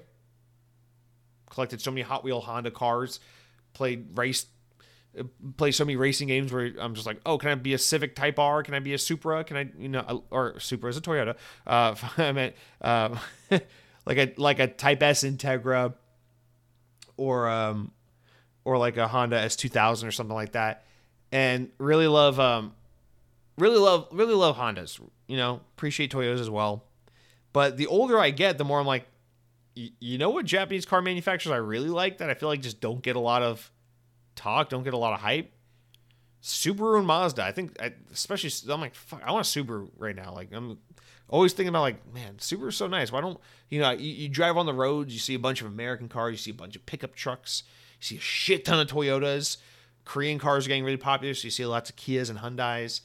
But it's like, man, so few people drive Subarus. At least in Florida, it is. It's like, man, I see like one Subaru for every 2 billion Toyota Corollas on the road here. It's like crazy. And I guess the point I'm trying to make, let me back up. I'm getting so bogged down talking about cars. And the idea is like, we all love video games, right? At the end of the day, it's like, buy Japanese cars. It's not like, it's like IGN's like, we love video games. We cover video games. We cover Nintendo. We cover Xbox. We cover PC. We cover PlayStation. We cover it all. Video games. Play video games. Enjoy, celebrate, cover, discuss video games. But for some reason, PlayStation is that fucking Toyota where like everyone just blindly fucking praises the goddamn Toyota. Everyone's got to have a Toyota. Everyone loves Toyota. Toyota can charge 30% more for the same fucking car as any other manufacturer and get away with it because you want Toyota. It's what you want. And people don't necessarily have the experience with Mazda, Subaru, Mitsubishi, Nissan. Although I would say Mazda and Subaru are much nicer than Mitsubishi and Nissan, generally speaking. But regardless of the fact, they're all good. And it's just one of those things where it's like, yeah, but like PlayStation's just this like snowballing runaway effect where it's just like everyone just fucking loves it. It's like iPhone. It's the same thing. It's like, is iPhone better than Android? No. Is Android better than iPhone? No. Are both of them great? Yes. Is iPhone significantly more beloved blindly compared to Android? Yes. Is Toyota significantly blindly loved way more than like Subaru? Yes. Why? I don't know. Because it's like it was successful and then it kept being successful and then everyone caught on and everyone had a good experience with it and it just kept being successful and no one ever stopped and said, maybe I should try a Subaru. Maybe I should switch to an Android. I don't know. It's just what happened, man. I got the Galaxy S23 Ultra. First time I've ever had just like the generic slab top of the line Android device. Like I would say, if you have like an iPhone 15 Pro Max or whatever the hell it is, and you want to find the Android phone that is the one-to-one comparison, like the one-to-one equivalent of that phone, the closest phone on the market you could buy would be the Samsung Galaxy S23 Ultra. It is just the Android version of the latest and greatest iPhone. I've never had that phone. Usually when I buy an Android phone, I buy something stupid. I buy something like that's budgety or something that has bendable screens or something that does weird features because I like quirky, weird phones. This is the first year I've ever just had the big, powerful Android version of the iPhone, so to speak. And it's a great phone. I love this Samsung Galaxy S23 Ultra. I've enjoyed the hell out of it this whole year I've been using it. But before this, I've had like 5 iPhones. I've had plenty of iPhones. And after using this for a year, my takeaway is I like the Samsung Galaxy S23 Ultra a lot more than the iPhone. But this Samsung Galaxy S23 Ultra is not better than my iPhones that I had. The iPhones I had were just as good. They were great phones, awesome phones. There are things about those iPhones I miss that this phone doesn't have, or sometimes just doesn't work the way that those did. And there are so many things about this phone I love that if I went back to iPhone, I'd be so sad to not have anymore. It's just a personal preference. And it's just the runaway. PlayStation has attained that Apple status, Toyota status, Tesla status, where it's just like people just blindly like PlayStation. And I definitely think that exists. I definitely agree with you, Cronky. It's like it's just that, yeah, PlayStation it's good shit. Oh, PlayStation's making a game? Oh, it's going to be great. Oh, it's going to be so great. And is it great? Yeah, usually it is pretty great. Yeah. I'm sure Spider-Man 2 is phenomenal. I'm sure God of War Ragnarok is phenomenal. I played the Spider-Man and the God of War on PS4, and I thought they were great. I'm sure they're great. But it's like, oh, Xbox is making a new game. Is it going to be great? I don't know. I don't have too much experience with Xbox. I don't know.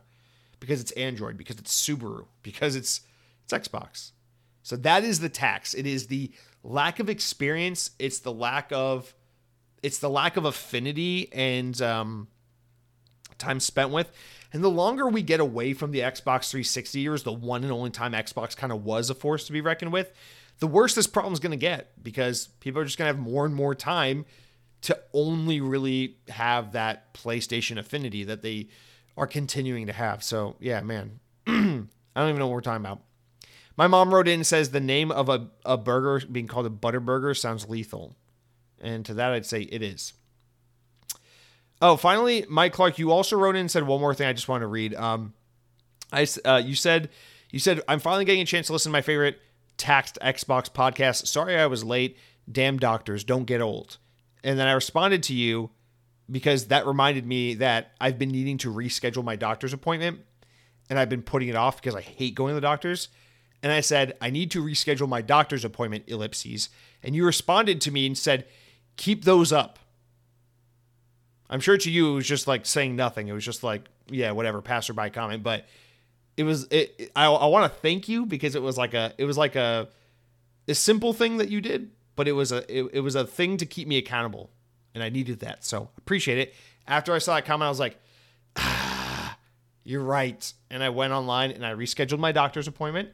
So I got that locked in for a follow-up. Got to keep those appointments in check.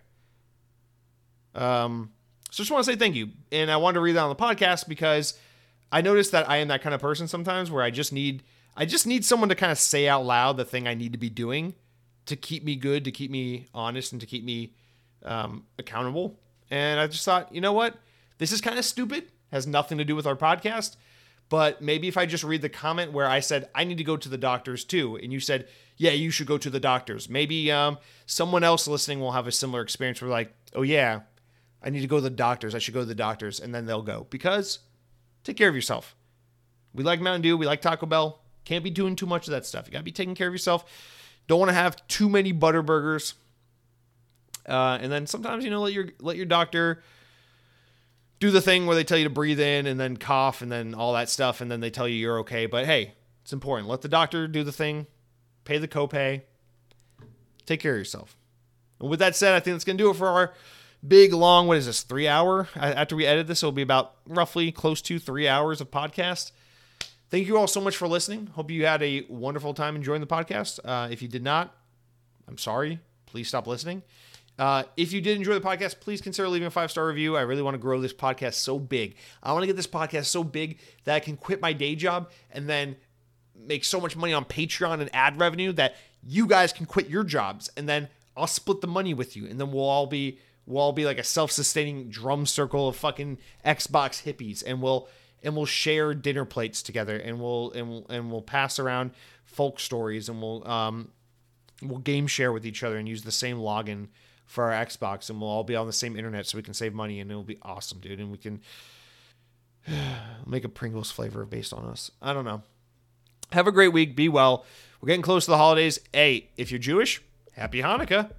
If you're not Jewish, keep buying Christmas presents. If you don't celebrate Christmas, keep buying shit anyway. And until next week, be kind. Eat your vegetables. Tell people you love them. If you have pets, pet them. They're so freaking fluffy. And until next week, power your dreams.